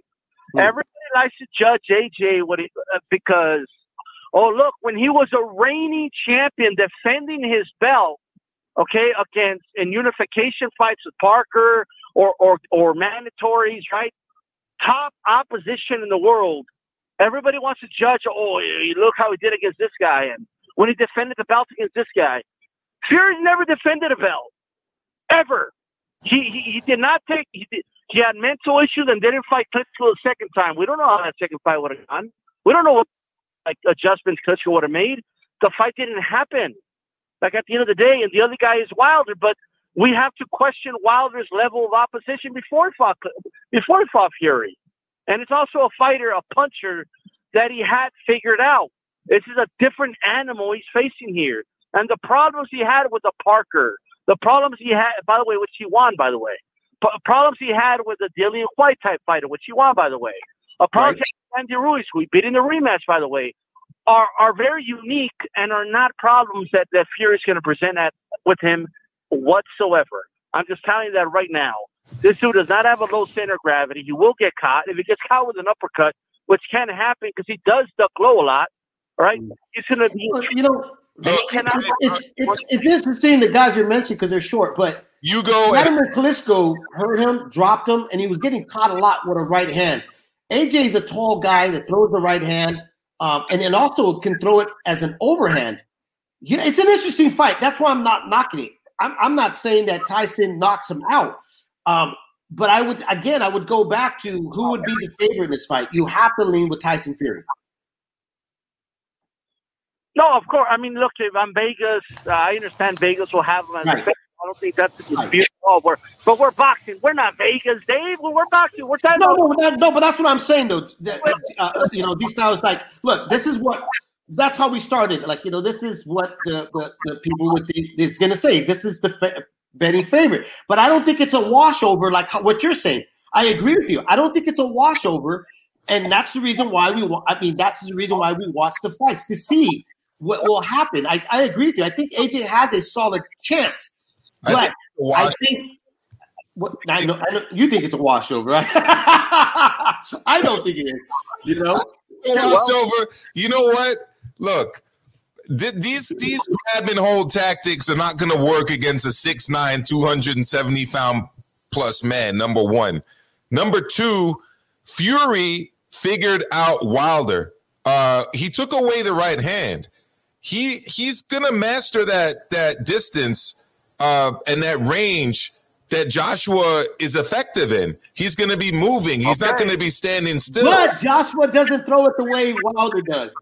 Joshua does set it up a lot better, and he hides it. He hides it better than Wilder. He does hide the punch. Wilder telegraphs his punches, no doubt about it.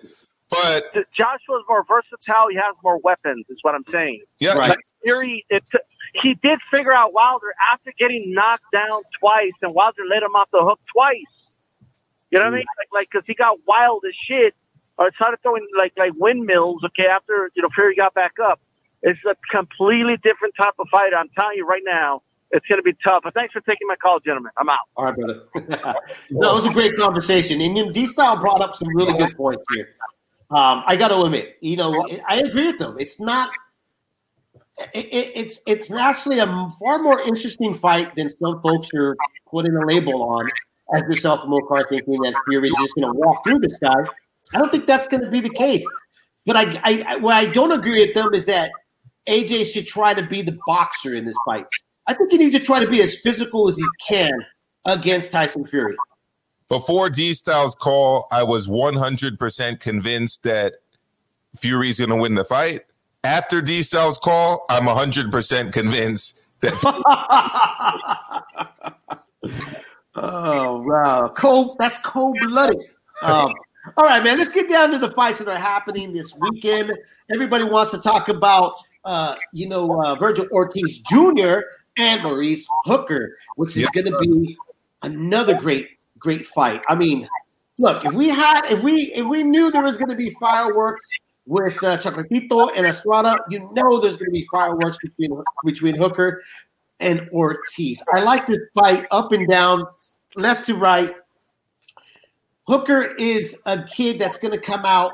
Every time he's came out, he shows that once he puts his teeth in you, he doesn't let go. He's a pet bull in his own right.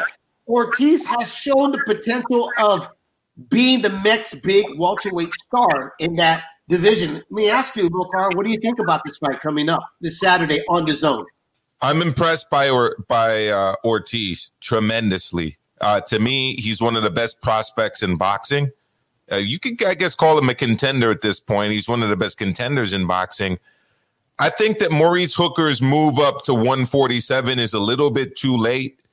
I think that he was really struggling there at the end of his career at 140. I think that the Ramirez loss really showed us that. I think that this move to 147 has really just come out of necessity. And Virgil Ortiz is the younger, natural guy at 147. He's stronger. And what I love about Virgil Ortiz, I always turn back to this. As soon as I found out that this guy's father was a distance runner and that his background in high school was as a cross-country dude, right? Wow, that is a savage combination. Cross-country running with boxing. These are two of the most difficult sports to do. They're individual sports, or sports where you have to dig deep and find something inside yourself that you didn't even know was there. And the guy's got punching power. He's got an engine. And my biggest regret about the last year of boxing, honestly, one of the top three anyways, has got to be that I did not get to see more Virgil Ortiz and I didn't get to fight more because this guy is one of my favorite fighters right now in boxing. And as much as I like Maurice Hooker, I think he's a great fighter. I think he's going to put up a good test to Virgil Ortiz as best as he can. But I see Virgil Ortiz coming through this, and as bad as this might sound, I see him stopping Maurice Hooker in the mid to late rounds. Making a huge, 7 pounds up, some folks are going to say it's not a huge jump. It's a huge jump. And then to face right now one of the really standout of the welterweight division in Virgil Ortiz Jr., man, that's a massive move to do. And it's a hard task to overcome for Maurice Hooker. Maurice Hooker is a kid that can box. He came on the scene as a boxer and has turned into a boxer puncher. These two guys are – what I'm predicting is that within the third round, they're going to be – acquaintance is going to be quick. They're going to be – the introduction is going to be fast. I don't expect this to draw out like getting a fight in the 6th and 7th. I really start seeing a fight happening by the end of the second round and then bleed it into that third round there, Amilcar. I see these guys going, okay, we've already had the introduction. Let's now turn it up and let's see what we're both made of. I know Hooker's going to want to find out what Ortiz is made of. And obviously Ortiz wants to find out, was the jump 7 pounds up a big, big mistake for Maurice Hooker? This fight, though, like I said, however long it's going to go, I think, guys, we're just going to have another great night of leather being flown at each other's, at these two guys where we're going to end up satisfied. And this is kind of a battle of Texas, too, which I think is an added interesting dynamic as well. Both of these guys are Texas guys. And, yeah, I mean, look, that Ramirez loss did not really look that good to me. And he came back against Uriel Perez, but at the end of the day, who is really Uriel Perez? You know? That's just a confidence builder. He needed it. You know, going a back and forth with Ramirez. And I know you think he didn't look good. I thought he looked great, but I thought he just, you know what? It wasn't his night. There was just one guy in that ring with him that decided to be greater at that moment. I thought skills-wise he looked good. I just thought that the toll that making 140 had taken on him the last couple of years just did not allow him to be the best version of himself anymore at 140. You know, ideally, in an ideal world, like if I was managing his career and training Maurice Hooker, which obviously I'm not, what I would have done a couple years ago, maybe 3 years ago, was start getting his body ready for 147 and kind of taking on lower level 147 guys as his body develops into a welterweight. What I think has happened in this case is they were starving him down to 140 pounds until he could not make 140 pounds. And then now they're like, yeah, well, now you're a welterweight. Well, like you said, Dave, those 7 pounds that's not a small amount of weight in a competition that is boxing. Right. That is something that you really should be developed into. I'm not going to say like, you know, over many, many years, but at least more gradual than this, especially to take on a top, strong, young guy like Virgil Ortiz. So I got all the respect in the world for Maurice Hooker for taking on this fight, too, because honestly, it's kind of a high risk, low reward fight for him as well, because it's not like Virgil Ortiz has a title. No, it doesn't. But this is just the greatest way of having an introduction to a division is you take up one of the big dogs that people are not clamoring it to go after as of yet. That's what Hooker's doing. You know, I don't see Hooker doing the mistakes he did with Ramirez, you know, which is making it to a dog fight. I think what he's going to want to try to do in this fight, because it's a lesson learned of what he did with Ramirez, is he's going to probably want to try to box a little bit more. This is going to be a technician blowout type of fight, which, you know, it could end up being what we saw. Well, no, it won't end up being what we saw this past Saturday, but I think we're going to see some high-level boxing, but with some real hard punches in between. That it's just going to be what the sport's all about, okay?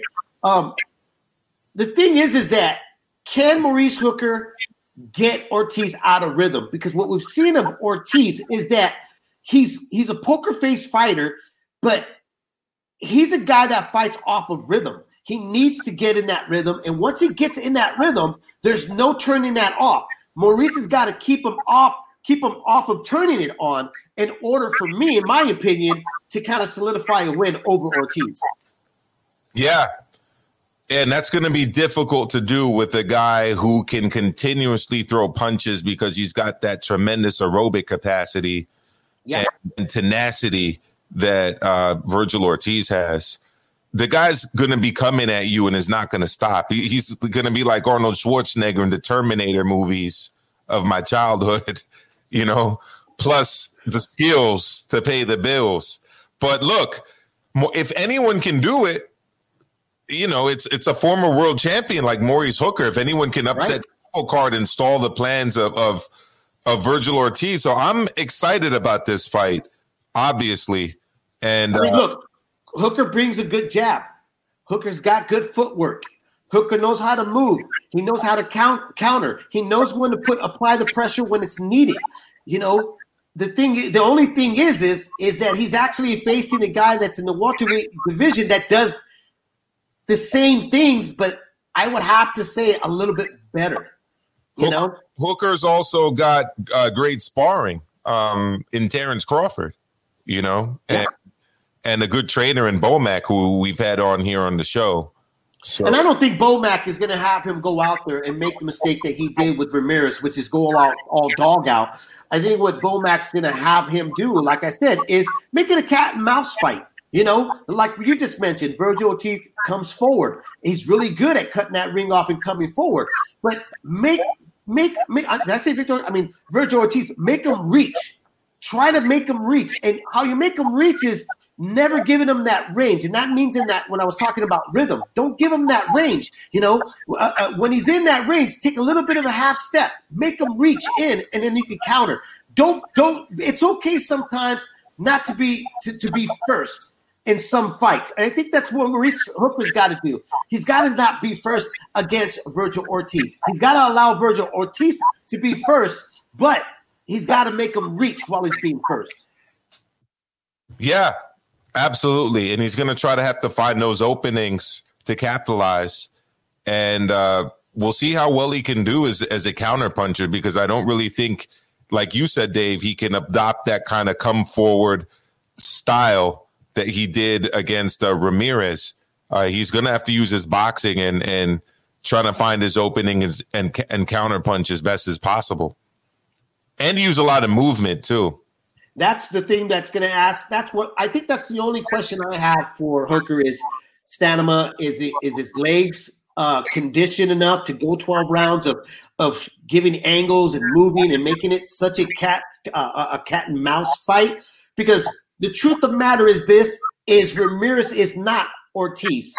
I mean, I like Ramirez, but if I had to pick who's the better boxer and smarter fighter, I have to lean with Ortiz. I don't know what you feel, but that's where I'm at. Yeah, I hear you 100%. I'm with you as well, right there, David.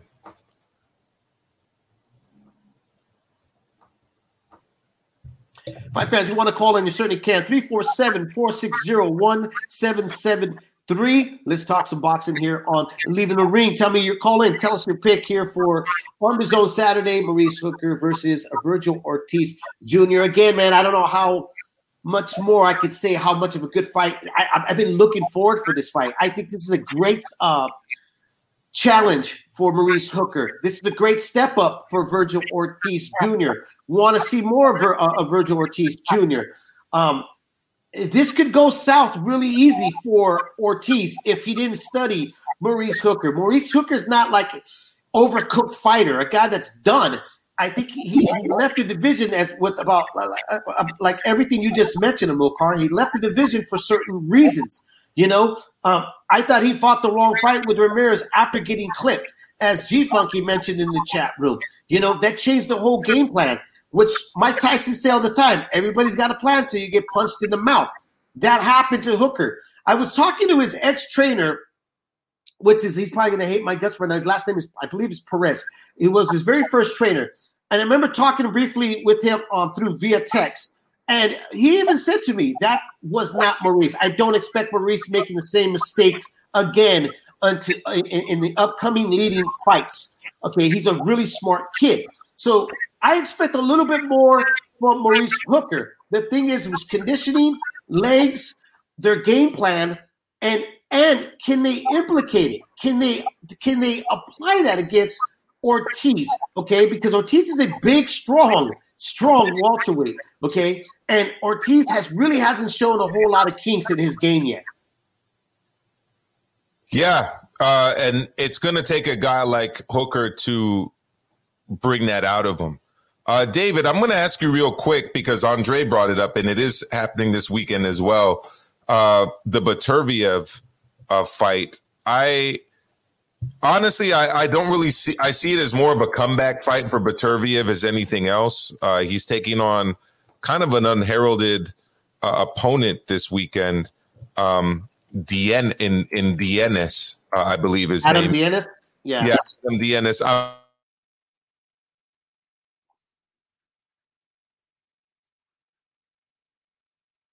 Beterbiev is interesting because he's only 15-0, you know, and you think Adam is not that far behind either. He's like 14, I believe.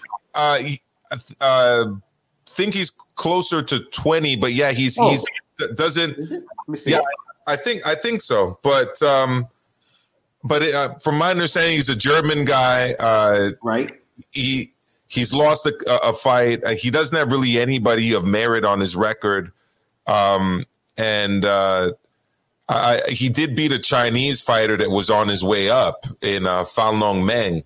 But I do not see this dude posing many problems for Artur Beterbiev at all. And I would be surprised if this fight went past 5 rounds, honestly.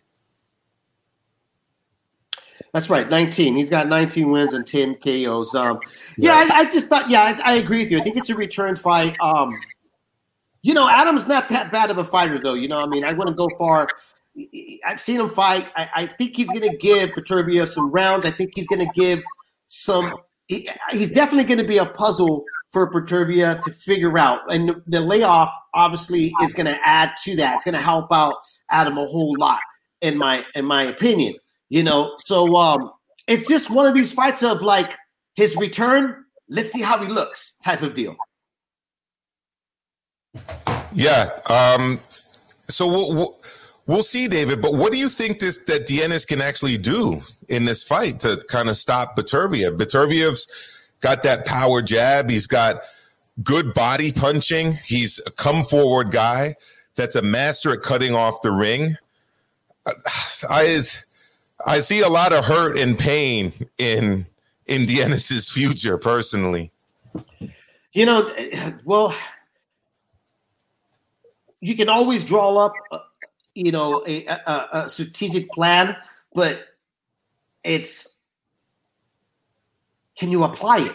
And then a lot of times the way to take away a nice, good jab is the jab underneath that jab into the armpit. It takes away a strong jab. But is he fast enough? And also, it's how you step aside. If a guy's jabbing, some people thinking you're going to jab underneath him by just leaning your head. It's actually you're stepping out your outside right foot into the jab so you get some power. I don't know if they could do that. A lot of fighters nowadays don't learn these small tricks. They don't practice these small tricks. What a lot of trainers do is they, do their hand mitt, and then they put them in with sparring, and then pretty much it's like they're both trying to figure out what is the best game plan. I've never seen Adams actually have to really haven't shown me signs that he can make these kind of adjustments or show that type of IQ. So I don't know. Again, but we don't know how Arthur's going to look, and I think, like I said, it's a comeback. So let's see what happens. That's why I'm not writing it off. I think it's going to be good. I think it's going to be enough for some rounds. I think Adam is a tough kid. But I think he may go like 8, maybe even 9. Now, don't be surprised if it goes to 10, I hope for his sake that it doesn't, because if it's going that long, he's going to be getting really hurt as far as I'm concerned. Look, you get a pressure fighter. We all know this. Get a pressure fighter that cuts the ring off and works the body. Normally what you want to do is be the favorite style that you love, which is Huggy Bear. That's how you eliminate a guy from going to the body. Pernell Whitaker was able to nullify Julio Cesar Chavez's body attack by how? Grabbing him and turning him, making him reset. But I don't think Adam has the legs to do that. No, and then in another fight, we've got a cruiserweight fight. Right. This one's going to be on DAZN. The other one was on ESPN. Is that going to be on ESPN or ESPN Plus? That is ESPN Plus. That's what I thought. So they need to really say that on Boxing Scene, because I didn't think that they'd be showing that at 3 p.m. on ESPN. But yeah, we've got Lawrence Okoli, Krzysztof Glowacki. I've seen Glowacki a few times. He's a good high-level cruiserweight out of Poland. Yes. Classic kind of European boxer. Okoli's tall for any division, but especially for cruiserweight. Has been accused of being kind of boring. I was going to say that. He hasn't really impressed me, to tell you the truth. I know he's been impressed by others. Look, he's got 12 KOs and his 15 wins right now. But his last outing, if my memory serves me right, it wasn't like the most standout performance, No, a lot of his performances, to be honest, haven't been really that standout if you're looking at it from kind of an excitement perspective. But yeah, he's got a good test in Glowacki this weekend, and I'm gonna be watching this fight because I think it's gonna be a good fight. And This is honestly a tough one for me to pick, to be honest. He's 6'5", he's undefeated. He's got 12 KOs, but Glowacki's 31 wins, 2 losses. And when you look at those losses, look at who he lost to, though. Bro, he's only lost to Alexander Usyk and Benavidez, who I think are two best fighters in the world. Golovkin, too, I like what Andre just mentioned right now, because I was going to bring this up. He's a master at creating angles. He's sneaky. He's a sneaky fighter. Yeah. I mean, look, he gets in close. He works off of you getting close. He doesn't let you off the hook. And he also is a very throwback kind of fighter that if he misses you, his elbow is going to be lucky enough to touch you. He's a physical guy. So 100%. And Lawrence, it's going to be a tough fight. I don't think it's going to be as easy. It's not going to be easy. And you know what? The way that Benavidez fight was stopped, I didn't really like it. You guys? Neither did I. None of us did. I don't think anybody did. That was not a good stoppage. No. It was not a fair stoppage. Right. That was a lot of hometown cooking, if I remember it correctly, because I believe it took place in Latvia, that fight. I did not like the ending of that fight. I thought he was very hard done. I think this dude is the goods, man, Glowacki. And I'm actually picking Glowacki to win this fight, to tell you the truth. You just took my thunder, man, because I was just about to say that I've got him winning this fight. I got him. I think this is too much, too soon for Lawrence Okolie. I really do. For Lawrence, like I said, his performances do not stand out. He looks like a very mellow temper type of fighter. Glowacki's going to go out there and he's going to change all of that for you, And in my opinion, if Lawrence can't dictate this pace of what Glowacki is used to, it's going to be Glowacki all night. And I think Glowacki will even get a stoppage mid-round. Yeah, I mean, I can definitely see Lawrence Okolie kind of running around the ring on deer legs trying to get away from Glowacki after being hit. He has not faced anyone yet at 100 pounds that's even close to the level of Glowacki. He just has not. It's a big step up, man. Major step up, and more kudos to you for doing that with the record that he's posing right now. I don't know anybody that would have been in the right mind to say, "Yeah, let's go after Glowacki." He's a good step, but hey, they obviously see something in the kid to go after such a seasoned warrior like this, a rugged warrior, who's crafty. So let's see what he could do. Let's see what he could create. But right now, what I'm looking at and what I've seen, I'm just scratching my head like, somebody didn't do their homework. Somebody really didn't do their homework. This is not Luke Chamberlain. No. This isn't Luke Watkins or Isaac Chamberlain. It's just not. So we'll see where this happens, but nah, man, I don't like this isn't good for Lawrence Okolie. Maybe though they're just trying to test him now and say, look, if you're not going to beat this guy now, then we're not really going to be investing you much more, because Okolie has really received a lot of criticism out in the UK because of his style. Well, that's what I'm saying, too. Yeah, Coley, I mean, look, he needs a fight for he could stand out. He needs a fight that he can get fans to be behind him.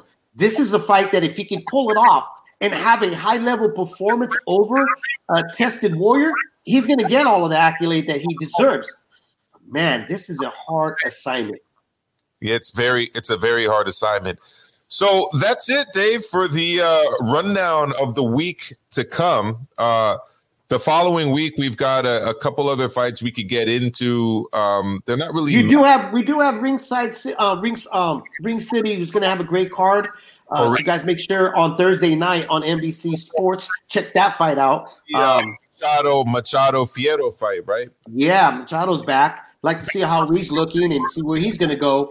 I mean, it's I don't know. What do you think about that fight? Stay busy fight, or you think that might create something to find out exactly where Machado's at now? Well, we're going to see where Machado's at right now. I think when guys are coming off of layoffs and are fighting in COVID, that's often the case, you know? Right. Seeing where guys are. So, I asked this on the Leave It in the Ring roundtable, Dave. I asked people to give. Yeah, I'm also bummed on that note that Tanahara fell out, the Japanese Mexican fighter there. I like Hector Tanahara, really, really good guy. I'm a little bummed by that. But what is your score of Ring City so far? You know, as a teacher, I was asking people on the roundtable to give it a grade.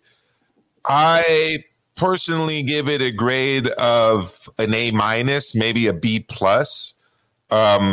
I think that they've been doing a good job, but I just don't know what the next step is for these guys on Ring City, because it seems like they're trying to do a show box, right? Or a kind of boxing after dark kind of prospect thing. Although boxing after dark was probably a little bit higher than that, actually a lot higher. Yeah.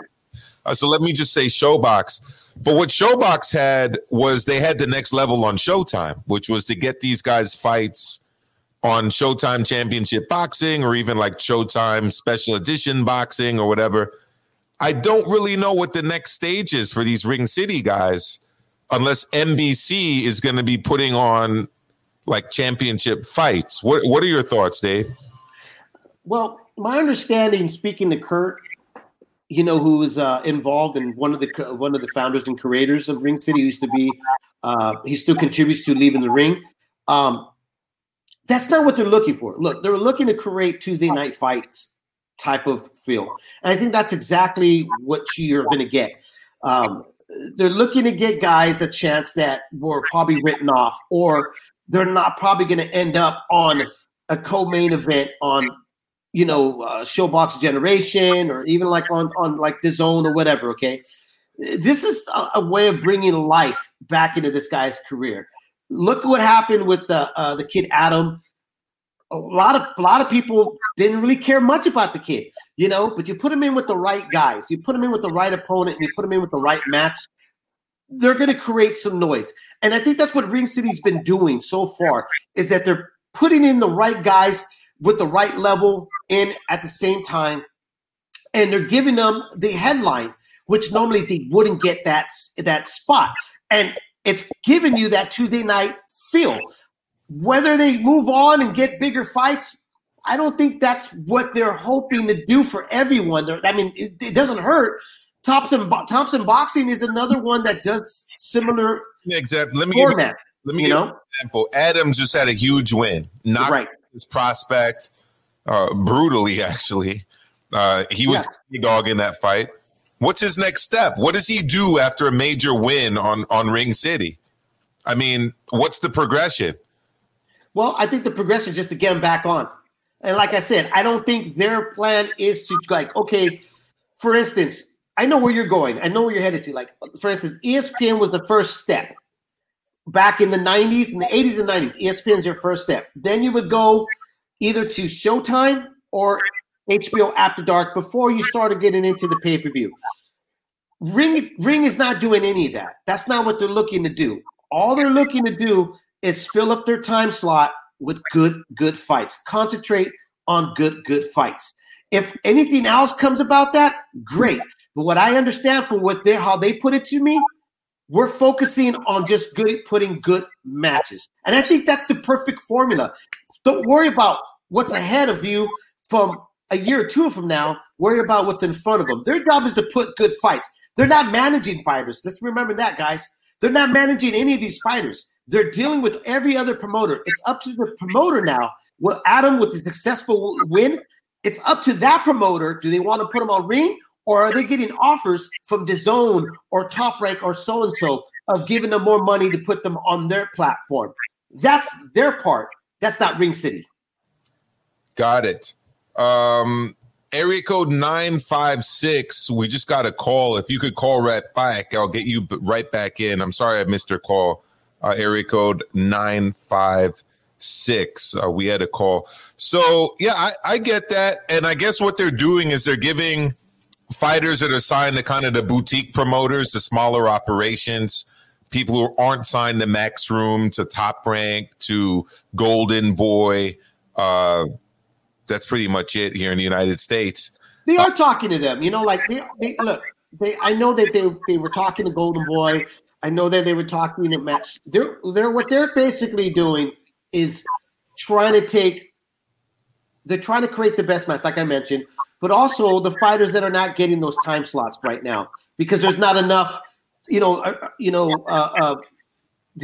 other promoters already bought their time in whatever TV slot, right? So this is Ring City with NBC Sports giving the opportunity for a guy that's not going to be televised, right? It's probably going to be a swing belt.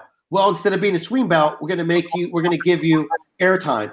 And I think that's a great way of pushing and promoting fighters, man. You know what I mean? I think it's a phenomenal idea, and it's a much needed idea because it worked in the 80s. It really did. It built fighters. It built a fan base. And boxing has lost a lot of that traditional ingredients, which is build your fighter in your hometown, build them on a smaller network, get them fights, get them fighting numerous times on a network before he moved up to the big stage. There's nothing wrong with that. I think it's a perfect formula that needs to be brought back into boxing. It's kind of overdue. I agree. Look, I'm never going to be mad at guys getting opportunities to fight on air. And getting opportunities to fight in on network TV. So, look, I'm bringing up some footage here. I mean, I believe they started out at the wild card, right? Yes. And then they moved over to Puerto Rico of all places. So, yeah, look, all power to these guys. I mean, they're doing their thing, right? And the colors that they're using is appealing. It's easy on the eyes. Can the commentating get better? I mean, if that's the only thing you could pick, come on. You know what I'm saying? I actually enjoy Sean Porter. I like his commentary. Overall of what I'm getting, the package that I'm receiving, which is for free. I mean, it's not for free. You're paying, a stream service or cable, whatever, right? But what I'm getting, I think it's well worth it. I think it's great. I give it an A+. Yo, A+. Not much room for improvement there. Anything can have room to improve, but I think like what they have set themselves up in terms of what they said they're going to do. I mean, Milcar, they've delivered. Have they not? Actually, you know what? You're right. I mean, they have kind of done what they said they were going to do. So I can't really knock that, right? I mean, they're putting on cards. They're giving guys opportunities. As we just saw, we've been seeing knockouts. I can't knock knockouts, No. And they're really, honestly, you could say maybe a few of their bouts have been matched or not evenly matched, but that happens in boxing a lot. But the majority of the fights that have been put together and have been talked about being put together are evenly matched bouts that you're going to get. Yeah, absolutely. I've been working behind the scenes here to try to get area code 956 up on here because they've called in. I've got 2 lines open over here for our viewers, and I've been trying to get this caller in, but it doesn't look like it's going to happen. So, yeah, if there's any callers out there, we could take another call. Again, lines are open. You're seeing the most recent fight on Ring City. This was actually surprising. I had Boachik. I thought Boachik was going to win this fight, actually, and then he didn't. He was the hype, the hype and promise, but it just shows you again. I don't know how much to stress this. This is why we watch the fights, because anything can happen in a fight. I mean, look, Chocolatito and Estrada, we knew that it was going to be explosive, but a lot of folks thought that Estrada was going to stop Chocolatito because he's been stopped. He's shown that there's been a crack in the granite chin of his. But look what we end up getting. I even tweeted this out. Marcos Caballero, who's a friend of the show, who I've known for quite a few years, I've said if he gets the win, which I still think he should, his hat should be thrown into Trainer of the Year. He's really revived the career of Chocolatito. He's really brought back that spirit that a lot of folks that wrong the side had beaten out of. The corner work in the fight was tremendous too. Yeah. The combination of kind of motivational speaking and tactical advice was really, really high level. I thought he did a tremendous job in the corner on Saturday. Both corners were doing phenomenal. Both corners were telling their fighters the truth, because it was so close. They were asking, their fighters to throw more punches, be more aggressive, push the other guy back. I mean, there was nothing more you can add that had so much truth to it, But going back with my original thought of what I was talking about, Marcos, to me, should get the opportunity of getting pointed out as Trainer of the Year because of how he has revived Roman Gonzalez in so many ways, because he was written out just about a year and a half ago. Everybody was thinking this guy could never make a comeback or be in such a high-level competitive fight with one of the best right now in El Gallo Estrada. Let me ask you something, and I know what Nando's going to say to this, but I want your opinion on this, David. What would you rather see right now? Because Estrada is going to be taking on Rung Visai. I think he made that pretty clear. That's a great fight, man. I can't wait for it. Okay, all right, let's go. What we got? Would you rather see? Oh, we got a call coming in right now. Bring that one in. Let's bring that in. Let's bring that call in. We'll get back to what I'd rather see. Okay.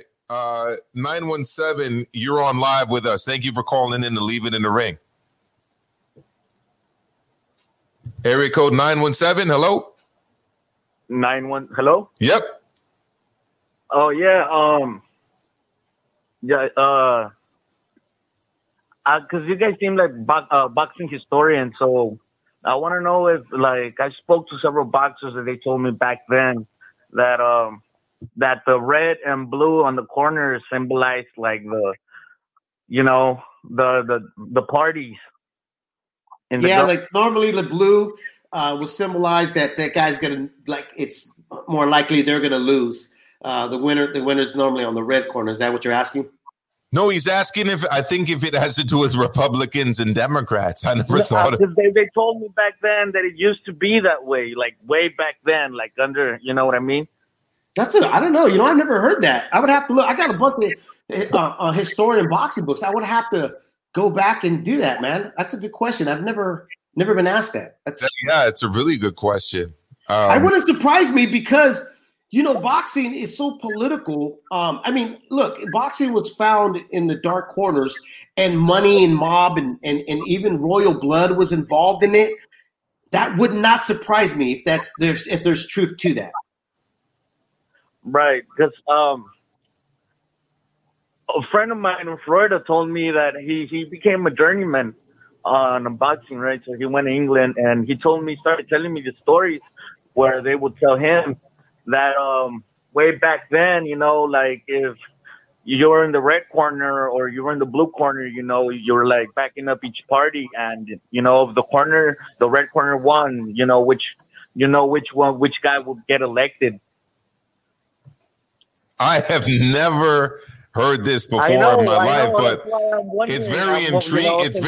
I would not let that get past anybody, to tell you the truth, bro. First off, I'm sorry, I didn't get your name, caller. What's your name? LT. You know what? I would not let that get past us, because that is a strong possibility that a lot of matches have happened in terms of how you're describing it. I'm pretty sure it's happened one time or another. Right. Somebody said we need to see. Crazy, man. It's just crazy because like when they tell you this, like you just want to put your, you know what I mean? Yeah. No, I mean, look.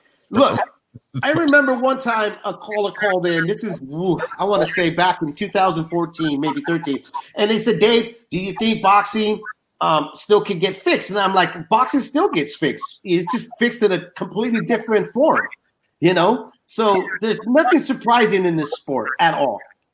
I'm just looking at one of these comments from my man Puerto Rican Rum that says Trump versus Biden on pay-per-view. Let's do it. Oh man, that's funny. No, man. No, man. Like I would imagine, like how he explained to me, like how he explained it to me. I'm thinking I'm thinking like the early 1900s. Right. These two old dudes going at it in a fucking boxing match. That would be fun. Do you remember when Biden, like a couple years ago, said that he wanted to meet him like outside of the school, outside of the gym or whatever?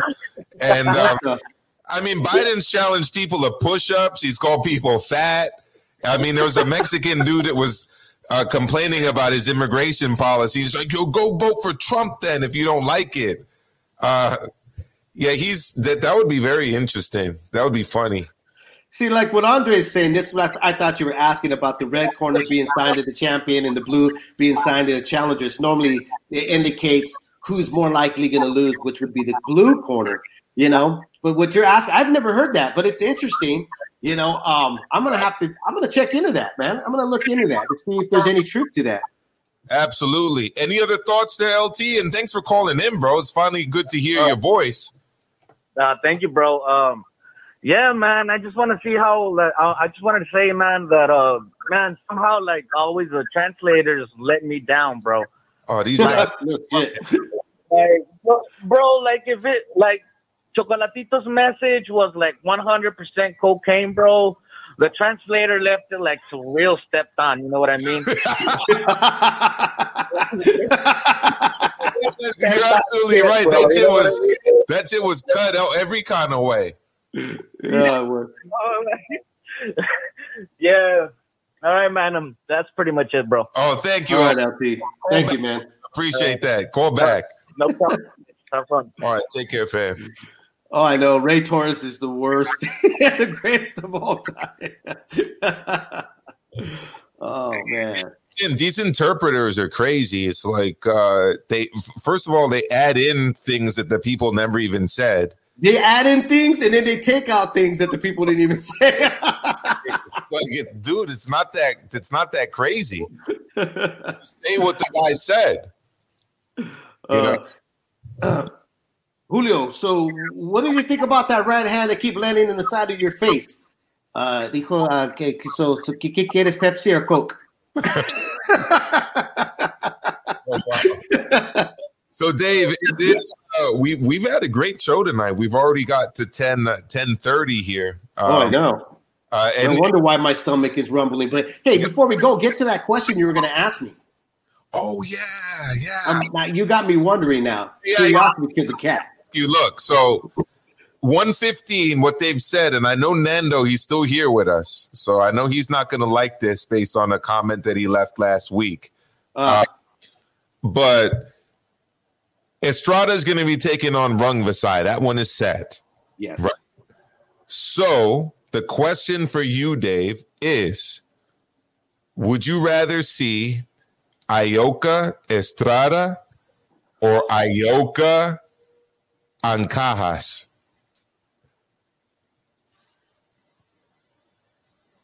But Estrada and Sungberg fighting, right? I mean, that's happening. So Ioka, I meant Ioka Gonzalez. Ioka Gonzalez. Mm-hmm. Ioka Ancajas. Cajas, man. Yeah, me too, because it's for a title. It's a unification fight. Yeah. And we've been waiting for that Cajas fight for quite some time. Nothing away from Chocolatito, but I think Chocolatito needs to rest a little bit. I think Gonzalez needs to go back and just rest just a bit, you know? Yeah. I want to see Ancajas against Ioka, man. I want those two titles unified, and then I want to see a big super fight for all four belts at the end of the year. Nando is asking about Kiyoguchi. You gotta give the kid Vega a rematch. You know, from the waist down your mind, Vega, you gotta give him a rematch. Let the kid hand heal and give that kid a rematch. He deserves it, but I don't think that's gonna happen. I've never seen a midget fight so good, bro. I don't know if I would want to call him a midget in his face the way I saw him fight. Well, I mean, Jesus. He was winning that fight. He was winning that fight. Fought his ass off, to be honest. Oh, my God. He was fighting tall, brother. All 4'7" or 8 of them or whatever it was. I mean, he went to work. I give him all the credit.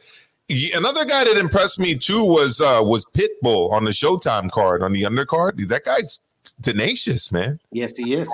That guy's tenacious. So, look, I've got to get going here, but I want to thank all of the people who listen in to Leave It in the Ring, man. You guys are family, truly. Nando, LT, Andre. We've also got Alexis joining us, which is awesome. Puerto Rican Rum. We obviously had G Funky. D-Style was with us here today.